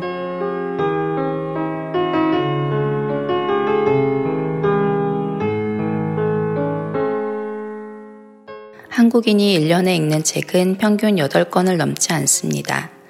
게다가 10명 중 4명은 1년에 한 권도 읽지 않습니다. 책의 종말을 이야기하는 시대에 이쯤 되면 아직도 책을 읽는 사람은 멸종 직전의 지구인 취급을 받아 마땅합니다. 그런가 하면 어떤 사람들은 읽어도 너무 읽습니다. 알코올 중독, 마약 중독만큼이나 무서운 중독이 바로 책 중독입니다. 이미 책장이 무너져 내리기 직전이지만 더 많은 책이 필요할 것 같다고 생각한다면 아무리 불행한 하루라도 책만 펼치면 눈앞에 황홀경이 펼쳐진다면 내일 당장 지구가 망한데도 한 권의 책을 읽겠다면 자, 당신은 책 중독이라는 불치병에 걸린 중증 환자입니다. 당신이야말로 아직도 책을 읽는 멸종 직전의 지구인입니다. 그리고 바로 여기 그런 당신이 반드시 읽어야 할 단 한 권의 책이 있습니다. 안녕하세요. 저는 위스덤하우스 편집자 김소연입니다. 아직도 책을 읽는 멸종 직전의 지구인을 위한 단 한 권의 책의 저자 조 퀴너는 세상에서 가장 괴팍한 독서가이자 지독한 책벌레로 유명한 미국의 서평가입니다. 그는 말합니다. 일주일에 한 권씩 읽는다 쳐도 1년이면 고작 50여 권, 평생 2,000권도 못 읽고 가는 아까운 인생, 뭐하러 재미없는 책, 나쁜 책을 읽느냐고. 기왕에 읽을 거라면 나만을 위해 밥 먹는 것도 잠자는 것도 잊을 만큼 재미있고 의미 있는 책을 골라 읽자고. 신랄하고 대담하고 기묘하게 애정어린 이 책은 책과 함께한 그 삶의 열정적이면서도 유쾌한 보고서이자 발칙하고 삐딱한 독서 편력기입니다. 아직도 책을 읽는 멸종 직전의 지구인을 위한 단 한 권의 책은 배꼽 잡을 유머와 신랄한 비판, 빛나는 지성과 책을 향한 열렬한 사랑이 절묘하게 균형을 이룬 놀라운 책입니다. 그는 단지 책에 대한 사랑을 고백하고 특별한 책들을 나열하는 데서 그치는 것이 아니라 책 사랑꾼들의 습관을 파악하고 책이 어떻게 사람과 사람 사이를 맺어주기도 하고 깨뜨리기도 하는지 분석합니다. 특히 이 책은 우리가 흔히 좋은 독서법이라고 알고 있는 것들에 대한 편견을 여지없이 깨부숩니다. 조 퀴넌에게 책은 단지 읽기 위한 것이 아니라 만질 수 있고 채취를 맡을 수 있고 기댈 수 있는 것입니다. 책에다 표시를 남기고 손때를 불어넣고 이렇게 쌓았다가 저렇게 옮겼다가 하면서 신나게 가지고 놀며 다양한 방식으로 책을 탐닉합니다.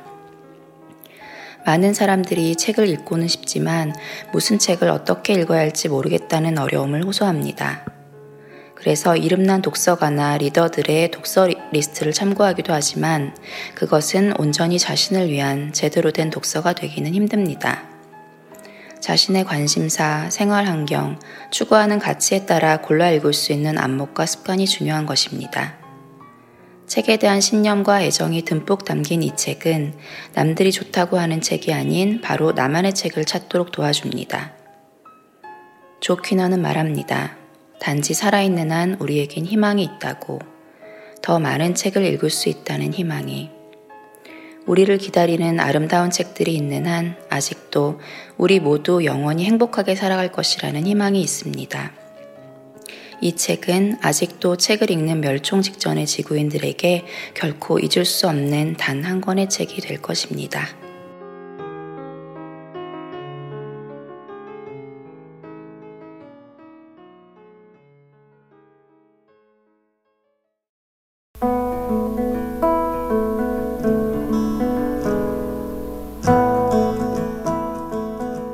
소리나는 책.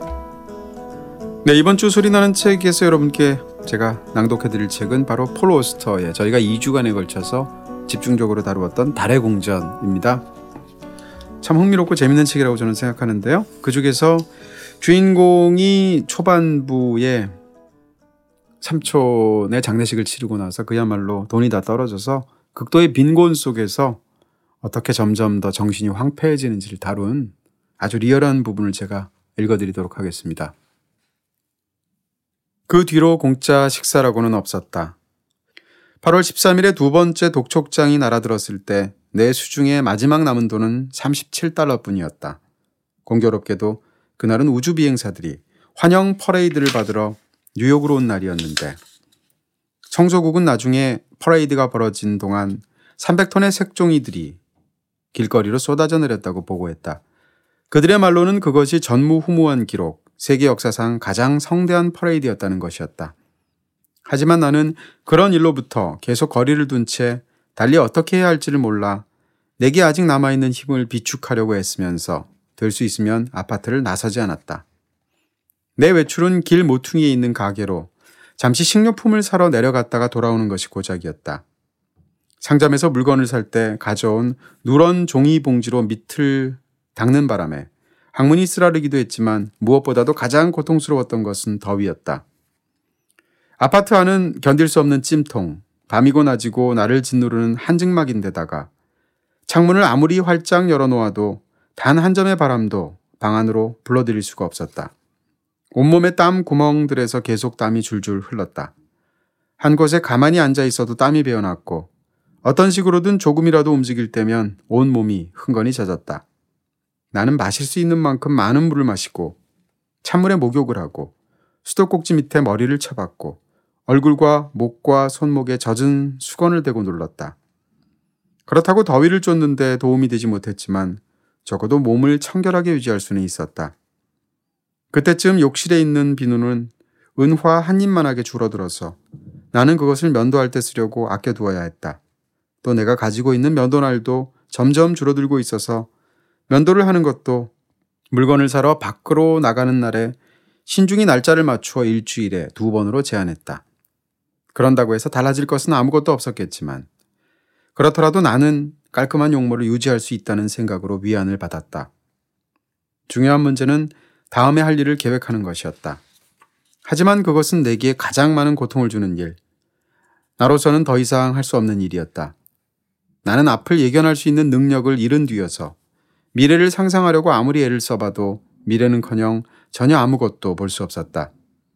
나에게 있어서는 단 한 가지 미래는 지금 살아가고 있는 현재였고 그 현재에 그대로 머물러 있기 위한 투쟁이 점차로 다른 모든 일들을 능가했다.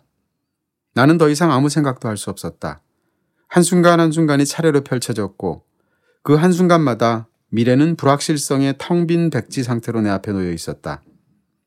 만일 언젠가 빅터 삼촌이 내게 얘기했던 것처럼 삶이 한편의 이야기라면 그리고 각자가 자신의 이야기를 엮어나가는 저자라면 나는 그저 되는 대로 이야기를 엮어내고 있었다. 나는 아무 줄거리도 없이 이야기를 엮어내면서 떠오르는 대로 하나하나의 문장을 적었고 다음 문장에 대해서는 생각을 하려고 들지 않았다. 어쩌면 그래도 괜찮았을지 모르겠지만 문제는 이제 더 이상 내가 생각을 하지 않고 그 이야기를 쓸 수 있느냐 하는 것이 아니었다. 나는 이미 그 일을 해보았었다. 문제는 만년필의 잉크가 다 떨어졌을 때 내가 어떻게 해야 되느냐 하는 것이었다. 클라리넷은 아직 매트릭스 옆에 상자 속에 그대로 들어있었다.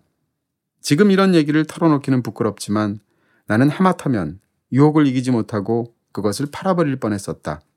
아니, 그보다도 더 나쁜 것은 그 클라리넷의 값이 얼마가 되는지 알아보려고 어느 날 그것을 악기점으로 들고 가기까지 했다는 것이다.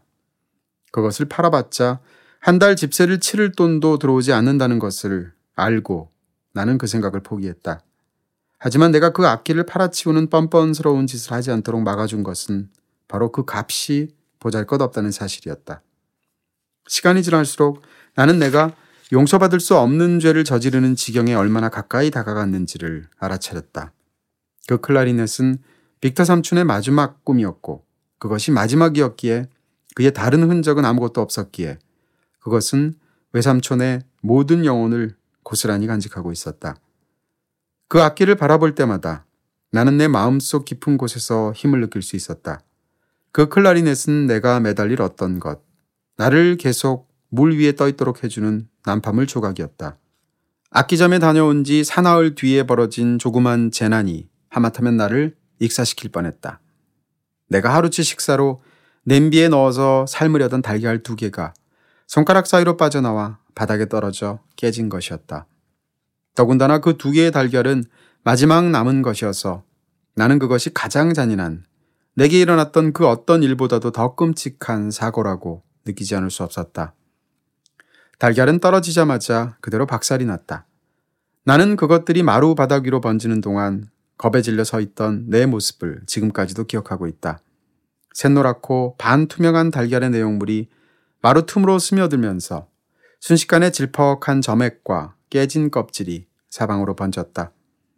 노른자 한 개는 기적적으로 떨어져 내린 충격을 견뎌냈지만 내가 몸을 굽혀 그것을 떠올리려고 하자 스푼에서 미끄러져 깨지고 말았다. 나는 마치 별이 폭발한 것 같은, 거대한 태양이 막 사라져버린 것 같은 느낌이 들었다. 노른자가 흰자 위로 번지더니 다음에는 거대한 성운, 성간 가스의 잔해로 바뀌면서 소용돌이 치기 시작했다. 내게는 그 노른자가 너무 엄청난 것, 가치를 헤아릴 수 없는 마지막 지푸라기였기에 그 일이 일어나자 나는 그만 털썩 주저앉아 엉엉 울고 말았다. 나는 정신을 가누려고 안간힘을 쓰면서 밖으로 나가 달의 궁전으로 가서 음식을 시키고 돈을 물쓰듯 써버렸다. 하지만 그래도 아무 소용이 없었다. 자기 연민이 무절제한 방종에 굴복했고 나는 그런 충동에 굴복한 나 자신이 혐오스러웠다. 그 혐오감을 더 길게 늘릴 셈으로 나는 달걀을 풀어 만든 수프부터 주문하기 시작했다. 짓궂은 운명의 장난에 저항할 수가 없었던 것이다. 수프에 뒤이어서 나는 튀긴 고기만두, 소스를 친 새우 요리 한 접시, 그리고 중국산 맥주를 한 병 시켰다. 그 자양분이 내 몸에 미친 좋은 영향은 그러나 내 생각이라는 독소로 인해 무효가 되고 말았다. 쌀밥을 먹으면서 나는 구역질이 다 날 지경이었다. 이건 절대로 보통 식사가 아니야. 나는 속으로 그렇게 말했다. 이건 마지막 음식. 사형수가 교수대로 끌려가기 전에 먹는 최후의 음식이야. 억지로 음식을 씹어 삼키면서 나는 월터 롤리경이 처형당하기 전날 자기 아내에게 마지막으로 써보낸 편지 한 구절을 떠올렸다. 내 머리는 깨어줬소. 어느 것도 그 말보다 더 적절할 수는 없었다. 나는 롤리경의 효수된 머리, 그의 아내가 유리상자에 보관했던 머리를 생각했다. 또 떨어진 돌에 맞아 짓이겨진 시라노의 머리도 생각했다. 그리고 다음에는 내 머리가 깨어져서 아파트 바닥에 떨어진 달걀들처럼 튀어 흩어지는 모습을 상상해 보았다. 내 머리가 내게서 조금씩 새어나가고 있다는 느낌이 들었다. 산산조각난 나 자신이 보이는 것 같았다. 나는 웨이터에게 터무니없이 많은 팁을 준 다음 아파트로 걸어 돌아왔다. 그리고 현관으로 들어서자 늘 그랬듯 우편함을 살펴보다가 그 안에 뭐가 들어있는 것을 보았다. 독촉장 말고는 그것이 내가 그달에 받은 첫 번째 우편물이었다. 잠시 나는 누군지 모를 은인이 내게 수표를 보내주었을 것이라는 상상을 했지만 편지를 훑어보고는 그것이 단지 또 다른 통지서일 뿐이라는 것을 알았다. 9월 16일에 신체 검사를 받으러 출두하라는 소집 통지서였다. 그 당시에 내 상태를 감안했을 때 나는 그 통지를 오히려 침착하게 받아들일 수 있었다. 하지만 그때쯤에는 돌이 어디에서 떨어지건 그것은 별 문제가 되지 않을 것 같았다. 뉴욕이건 인도차이나건 결국 어디건 똑같아질 테니까. 콜럼버스가 미국과 중국을 혼동할 수 있었다면 내가 누구길래 지도를 가지고 말장난을 할까? 나는 아파트로 들어가 그 통지서를 빅터 삼촌의 클라리넷 케이스 안으로 밀어 넣었다. 그리고 몇 분 뒤에는 그 일에 대해서 까맣게 잊어버리고 말았다.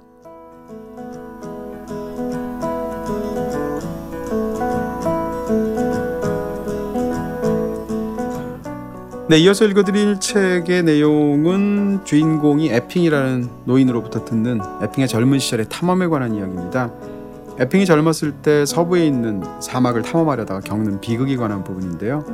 친구 바이런의 어떤 사고 앞에서 당시 길 안내를 하고 있던 스코스비라는 음흉한 사내와의 있었던 굉장히 위기 일발의 순간들에 관한 이야기를 읽어드리겠습니다.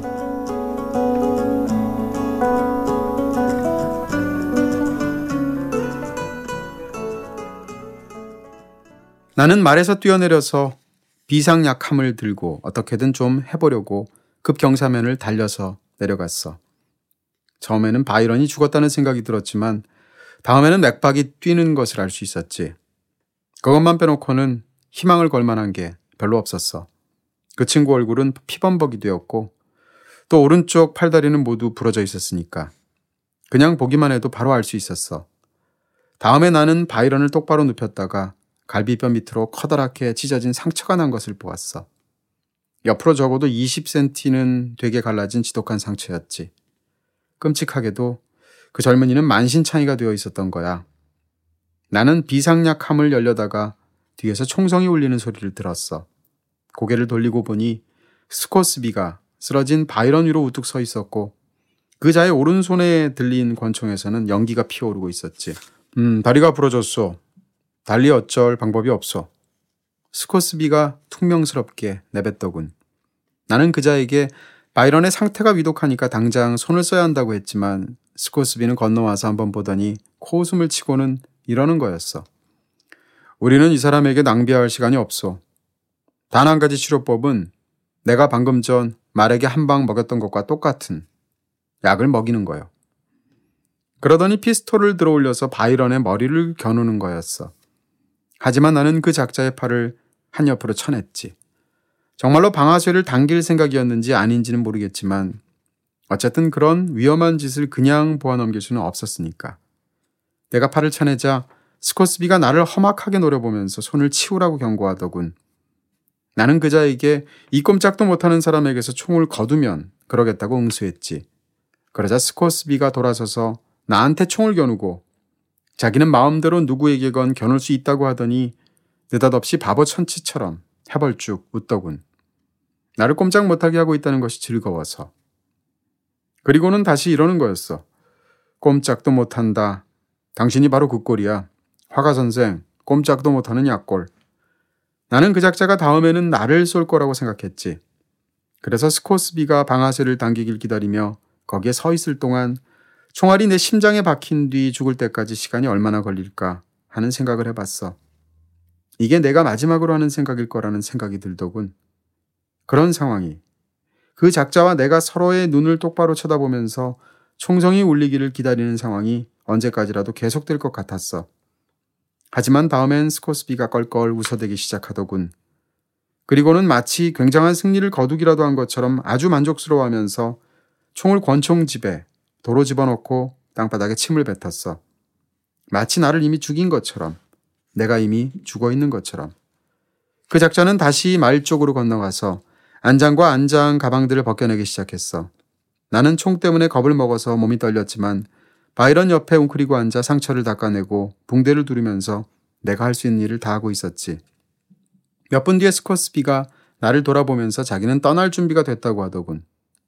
아니, 떠나다니. 지금 무슨 말을 하고 있는 겁니까? 우리는 이 젊은이를 같이 데려갈 수가 없어. 이 사람은 지금 움직일 수 있는 상황이 못 돼. 내가 그랬더니 스코스비는 이러는 거였어. 그렇다면 뒤에 남겨두셔. 저 친구는 어차피 죽을 텐데 내가 미쳤다고 이 지겨운 계곡에서 죽치고 앉아있나? 숨이 넘어갈 때까지 얼마나 오래 걸릴지도 모르는데 마냥 기다리면서 아무 소용없는 짓이요. 그래서 나는 이랬지. 당신 좋을 대로 하시오. 하지만 나는 바이런이 아직 살아있는 한 이 사람 곁을 떠나지 않을 거요. 그러자 그 스코스비가 이렇게 툴툴거리더군. 아, 꼭 연병할 책에 나오는 영웅처럼 주절되고 있군. 당신은 저 친구가 마침내 꼴깍할 때까지 일주일이라도 들어붙어 앉아 있을 수 있겠지만 뭐 그래봤자 그게 무슨 소용이지? 나는 이렇게만 말했어. 내 책임이요. 내가 할 말은 그것뿐이요. 이 사람은 내 책임이고 나는 이 사람 곁을 떠나지 않을 거요.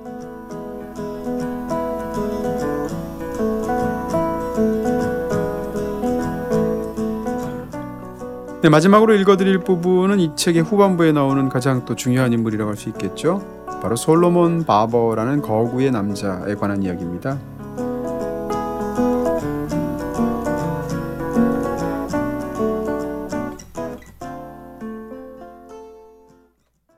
그와 주인공과의 관계는 뒤에서 결정적으로 드러나기도 하는데요. 솔로몬 바버의 이야기는 이렇습니다. 솔로몬 바버의 몸은 지하 감옥이었고 그는 탄원할 방법도 없이 형을 감면받을 희망도 없이 신속하고 자비로운 처형의 기회도 없이 남은 삶을 그 안에서 복역하도록 선고받은 잊혀진 죄수였다. 그는 15살 때 키가 완전히 다 자라서 1m 85 내지 1m 88cm가 되었고 그 이후로 체중이 계속 불었다. 사춘기를 지나는 동안 그는 체중을 110kg 이하로 유지해보려고 했었지만 밤 늦게까지 하는 공부도 해보기도 했고 다이어트도 해보았지만 아무 소용이 없었다. 차츰차츰 그는 거울을 멀리했고 되도록 많은 시간을 혼자서만 보냈다. 그에게는 세상이 빤히 쳐다보는 눈과 손가락질하는 손가락의 장애물 경주로였고 그 자신은 걸어다니는 구경거리, 그를 보고 웃거나 그 자리에 얼어붙은 사람들 사이를 어기적거리며 돌아다니는 풍선처럼 부푼 청년이었다. 그렇게 책은 일찍부터 그를 위한 피난처, 그가 자신을 숨길 수 있는 장소가 되었다. 그것은 다른 사람들로부터뿐 아니라 그 자신의 생각으로부터도 그랬다. 왜냐하면 그에게는 자기가 그처럼 보이는 것이 다른 누구 책임이라는 생각은 전혀 없었으니까. 자기 앞에 있는 책장의 글자들 속으로 들어감으로써 그는 자신의 몸을 잊을 수 있었고 그것이 자신에 대한 비난을 한 옆으로 제쳐놓는데 무엇보다도 더 도움이 되었다. 책은 그에게 떠오를 기회, 마음속에서 스스로를 뛰어올릴 기회를 제공했고 책에 완전히 몰두하는 한 그는 자기가 자유롭게 풀려났다고, 그를 끔찍한 닻에 묶어놓고 있는 밧줄이 끊어졌다고 자신을 속일 수 있었다. 도서관의 서가에서 웅크리고 앉아있는 엄청나게 비대한 남자, 하지만 누구도 그가 뛰어난 학생이라는 사실을 부정하지 않았다. 버클리 주교와 인디언들에 관한 논문은 1944년에 미국 연구업적상을 수상했고 그 뒤로 그는 여러 곳의 동부 명문 대학들로부터 교수로 와달라는 요청을 받았다. 하지만 그는 어떤 이유에서인지 오하이오를 택했다. 첫 해는 아주 잘 지나갔다. 그는 인기 교수로 이름을 얻었고 바리톤으로 합창단에 가입했고 인디언들에게 포로가 된 사람들의 이야기를 주제로 한 책에 처음 3장을 써나갔다. 그 해 봄, 유럽에서의 전쟁이 마침내 끝나고 8월 들어서 일본에 2개의 원자폭탄이 떨어지자 그는 앞으로 다시는 그런 일이 일어날 수 없을 거라며 자신을 위로했다. 온갖 불리한 점에도 불구하고 다음 한 해는 찬란하게 시작되었다. 1945년 9월과 1946년 1월 사이에 그는 체중을 135kg으로 끌어내렸고 난생 처음 어느 정도 낙관적으로 미래를 보기 시작했다. 그리고 봄 학기 시작과 함께 에밀리 포그가 그의 1학년 역사 수업에 들어왔다. 그에게 홀딱 반해버린 매력적이고 활기찬 여학생이었다.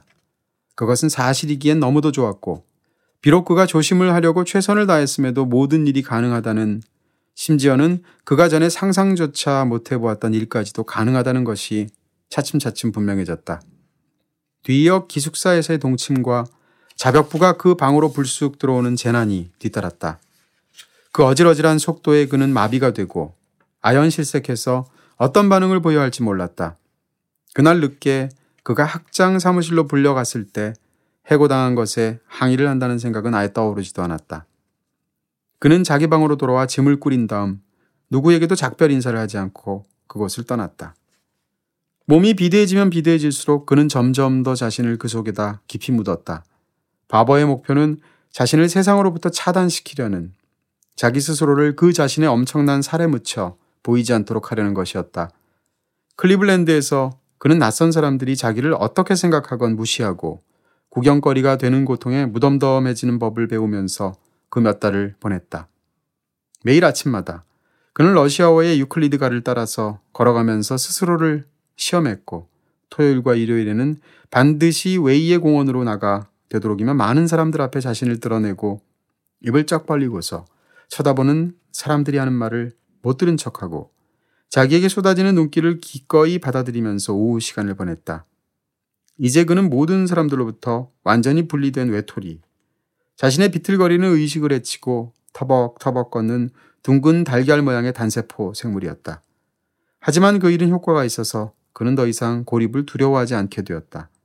자신의 내면에 존재하는 혼돈 속으로 뛰어듦으로써 그는 마침내 솔로몬 바버, 네노라는 중요한 인물, 자신을 극복하고 스스로 창조한 세계가 되었다.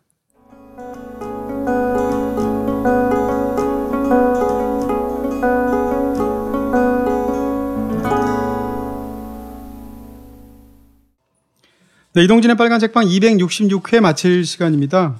오늘도 현장에 오신 분들의 사연부터 소개해드리도록 하겠습니다. 로알드 달님이신데요. 폴 오스터를 이야기하다 보면 저는 항상 로알드 달이 같이 떠오릅니다. 두 분 다 탁월한 이야기꾼이라서 그런 것 같은데요. 폴 오스터 하셨으니까 머지않아서 로알드 달 빨책에서 만나봤으면 합니다. 네, 로알드 달 좋아하시는 분들도 많죠?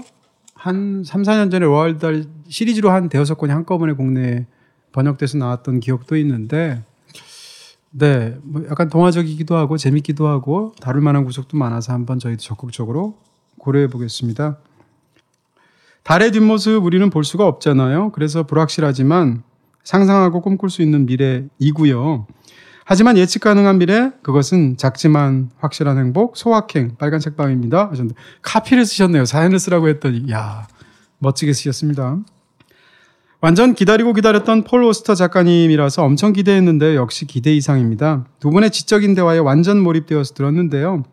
이다혜 작가님과 함께하는 첫 소설이라는 면에서도 신선하고요. 불금이지만 아깝지 않을 만큼 즐거운 시간이었습니다 하셨습니다. 역시 책을 잘 읽는 분은 소설이든 비소설이든 다 잘 읽는구나 라는 생각을 오늘 다시 하게 됐습니다. 마구 섞인 세계문학 전집을 번호순으로 한번 정리해 볼까 봐요. 도서관 사서로 퇴직한 사촌 언니 말로는 노가다가 따로 없는 곳이라고 합니다. 달을 사랑하는 1인으로서 하셨습니다.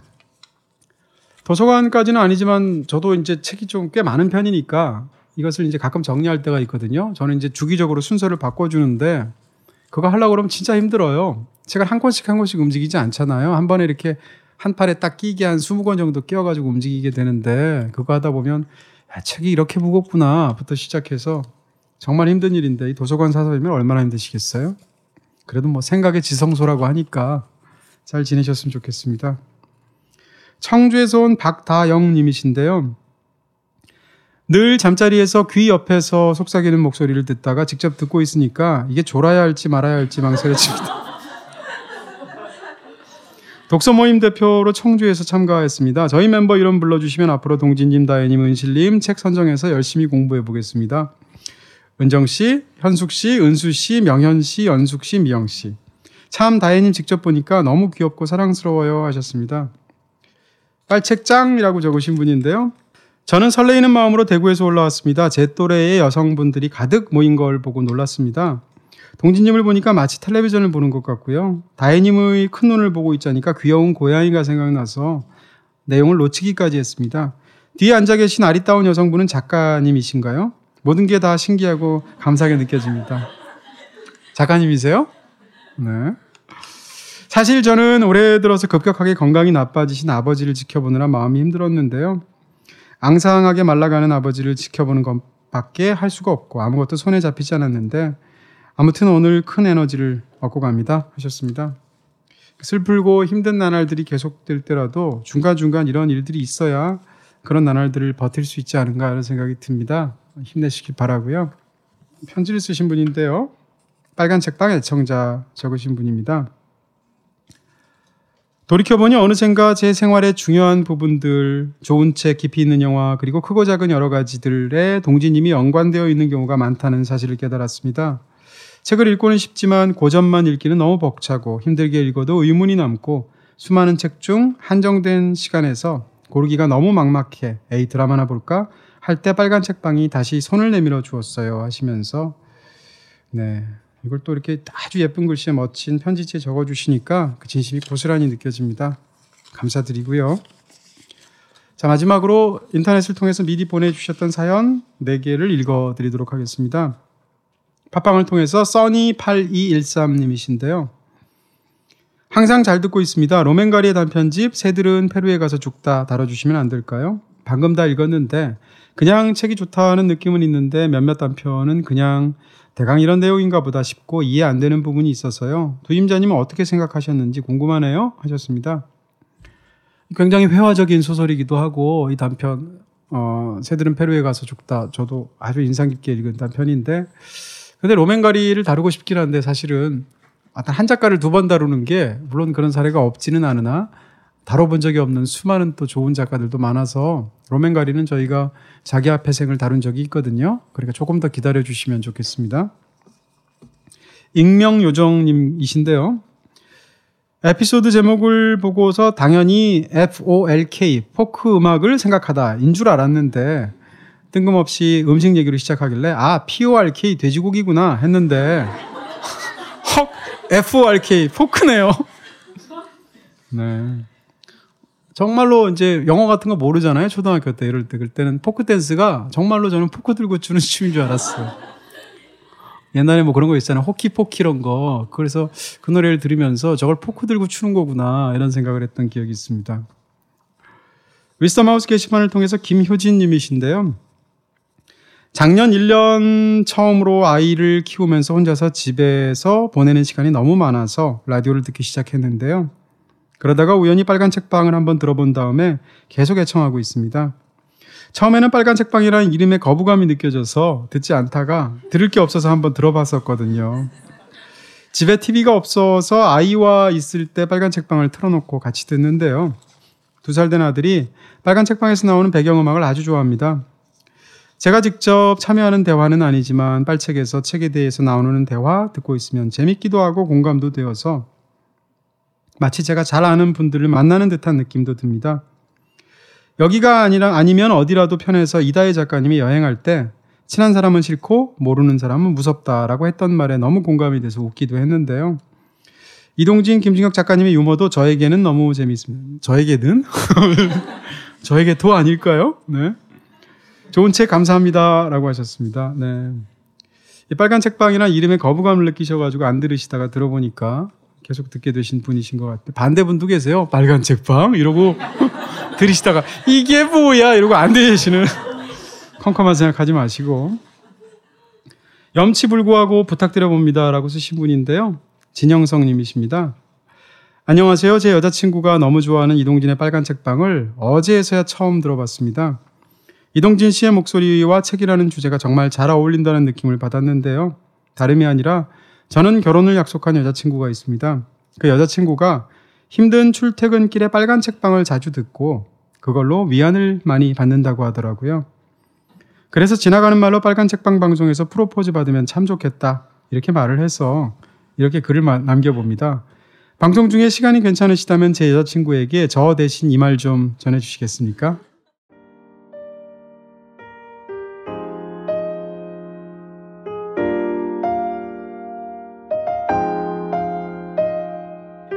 나영이에게 이렇게 이동진님의 목소리를 빌려서 당신께 고백합니다. 언제 어디서나 당신 편이 되겠습니다. 저와 결혼해 주시겠습니까? From 항상 당신 편이고픈 영석 오빠가. 네, 다시 한번 염치불구하고 방송에 방해가 되지 않는다면 부탁드려봅니다. 그럼 항상 행복하시고요. 좋은 방송 해주시길 기원드립니다.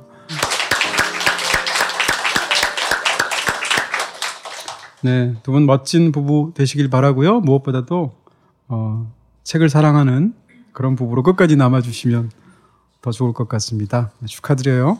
자, 이런 사연까지 읽었으니까 별 수 있나요? 다음엔 더 잘할게요.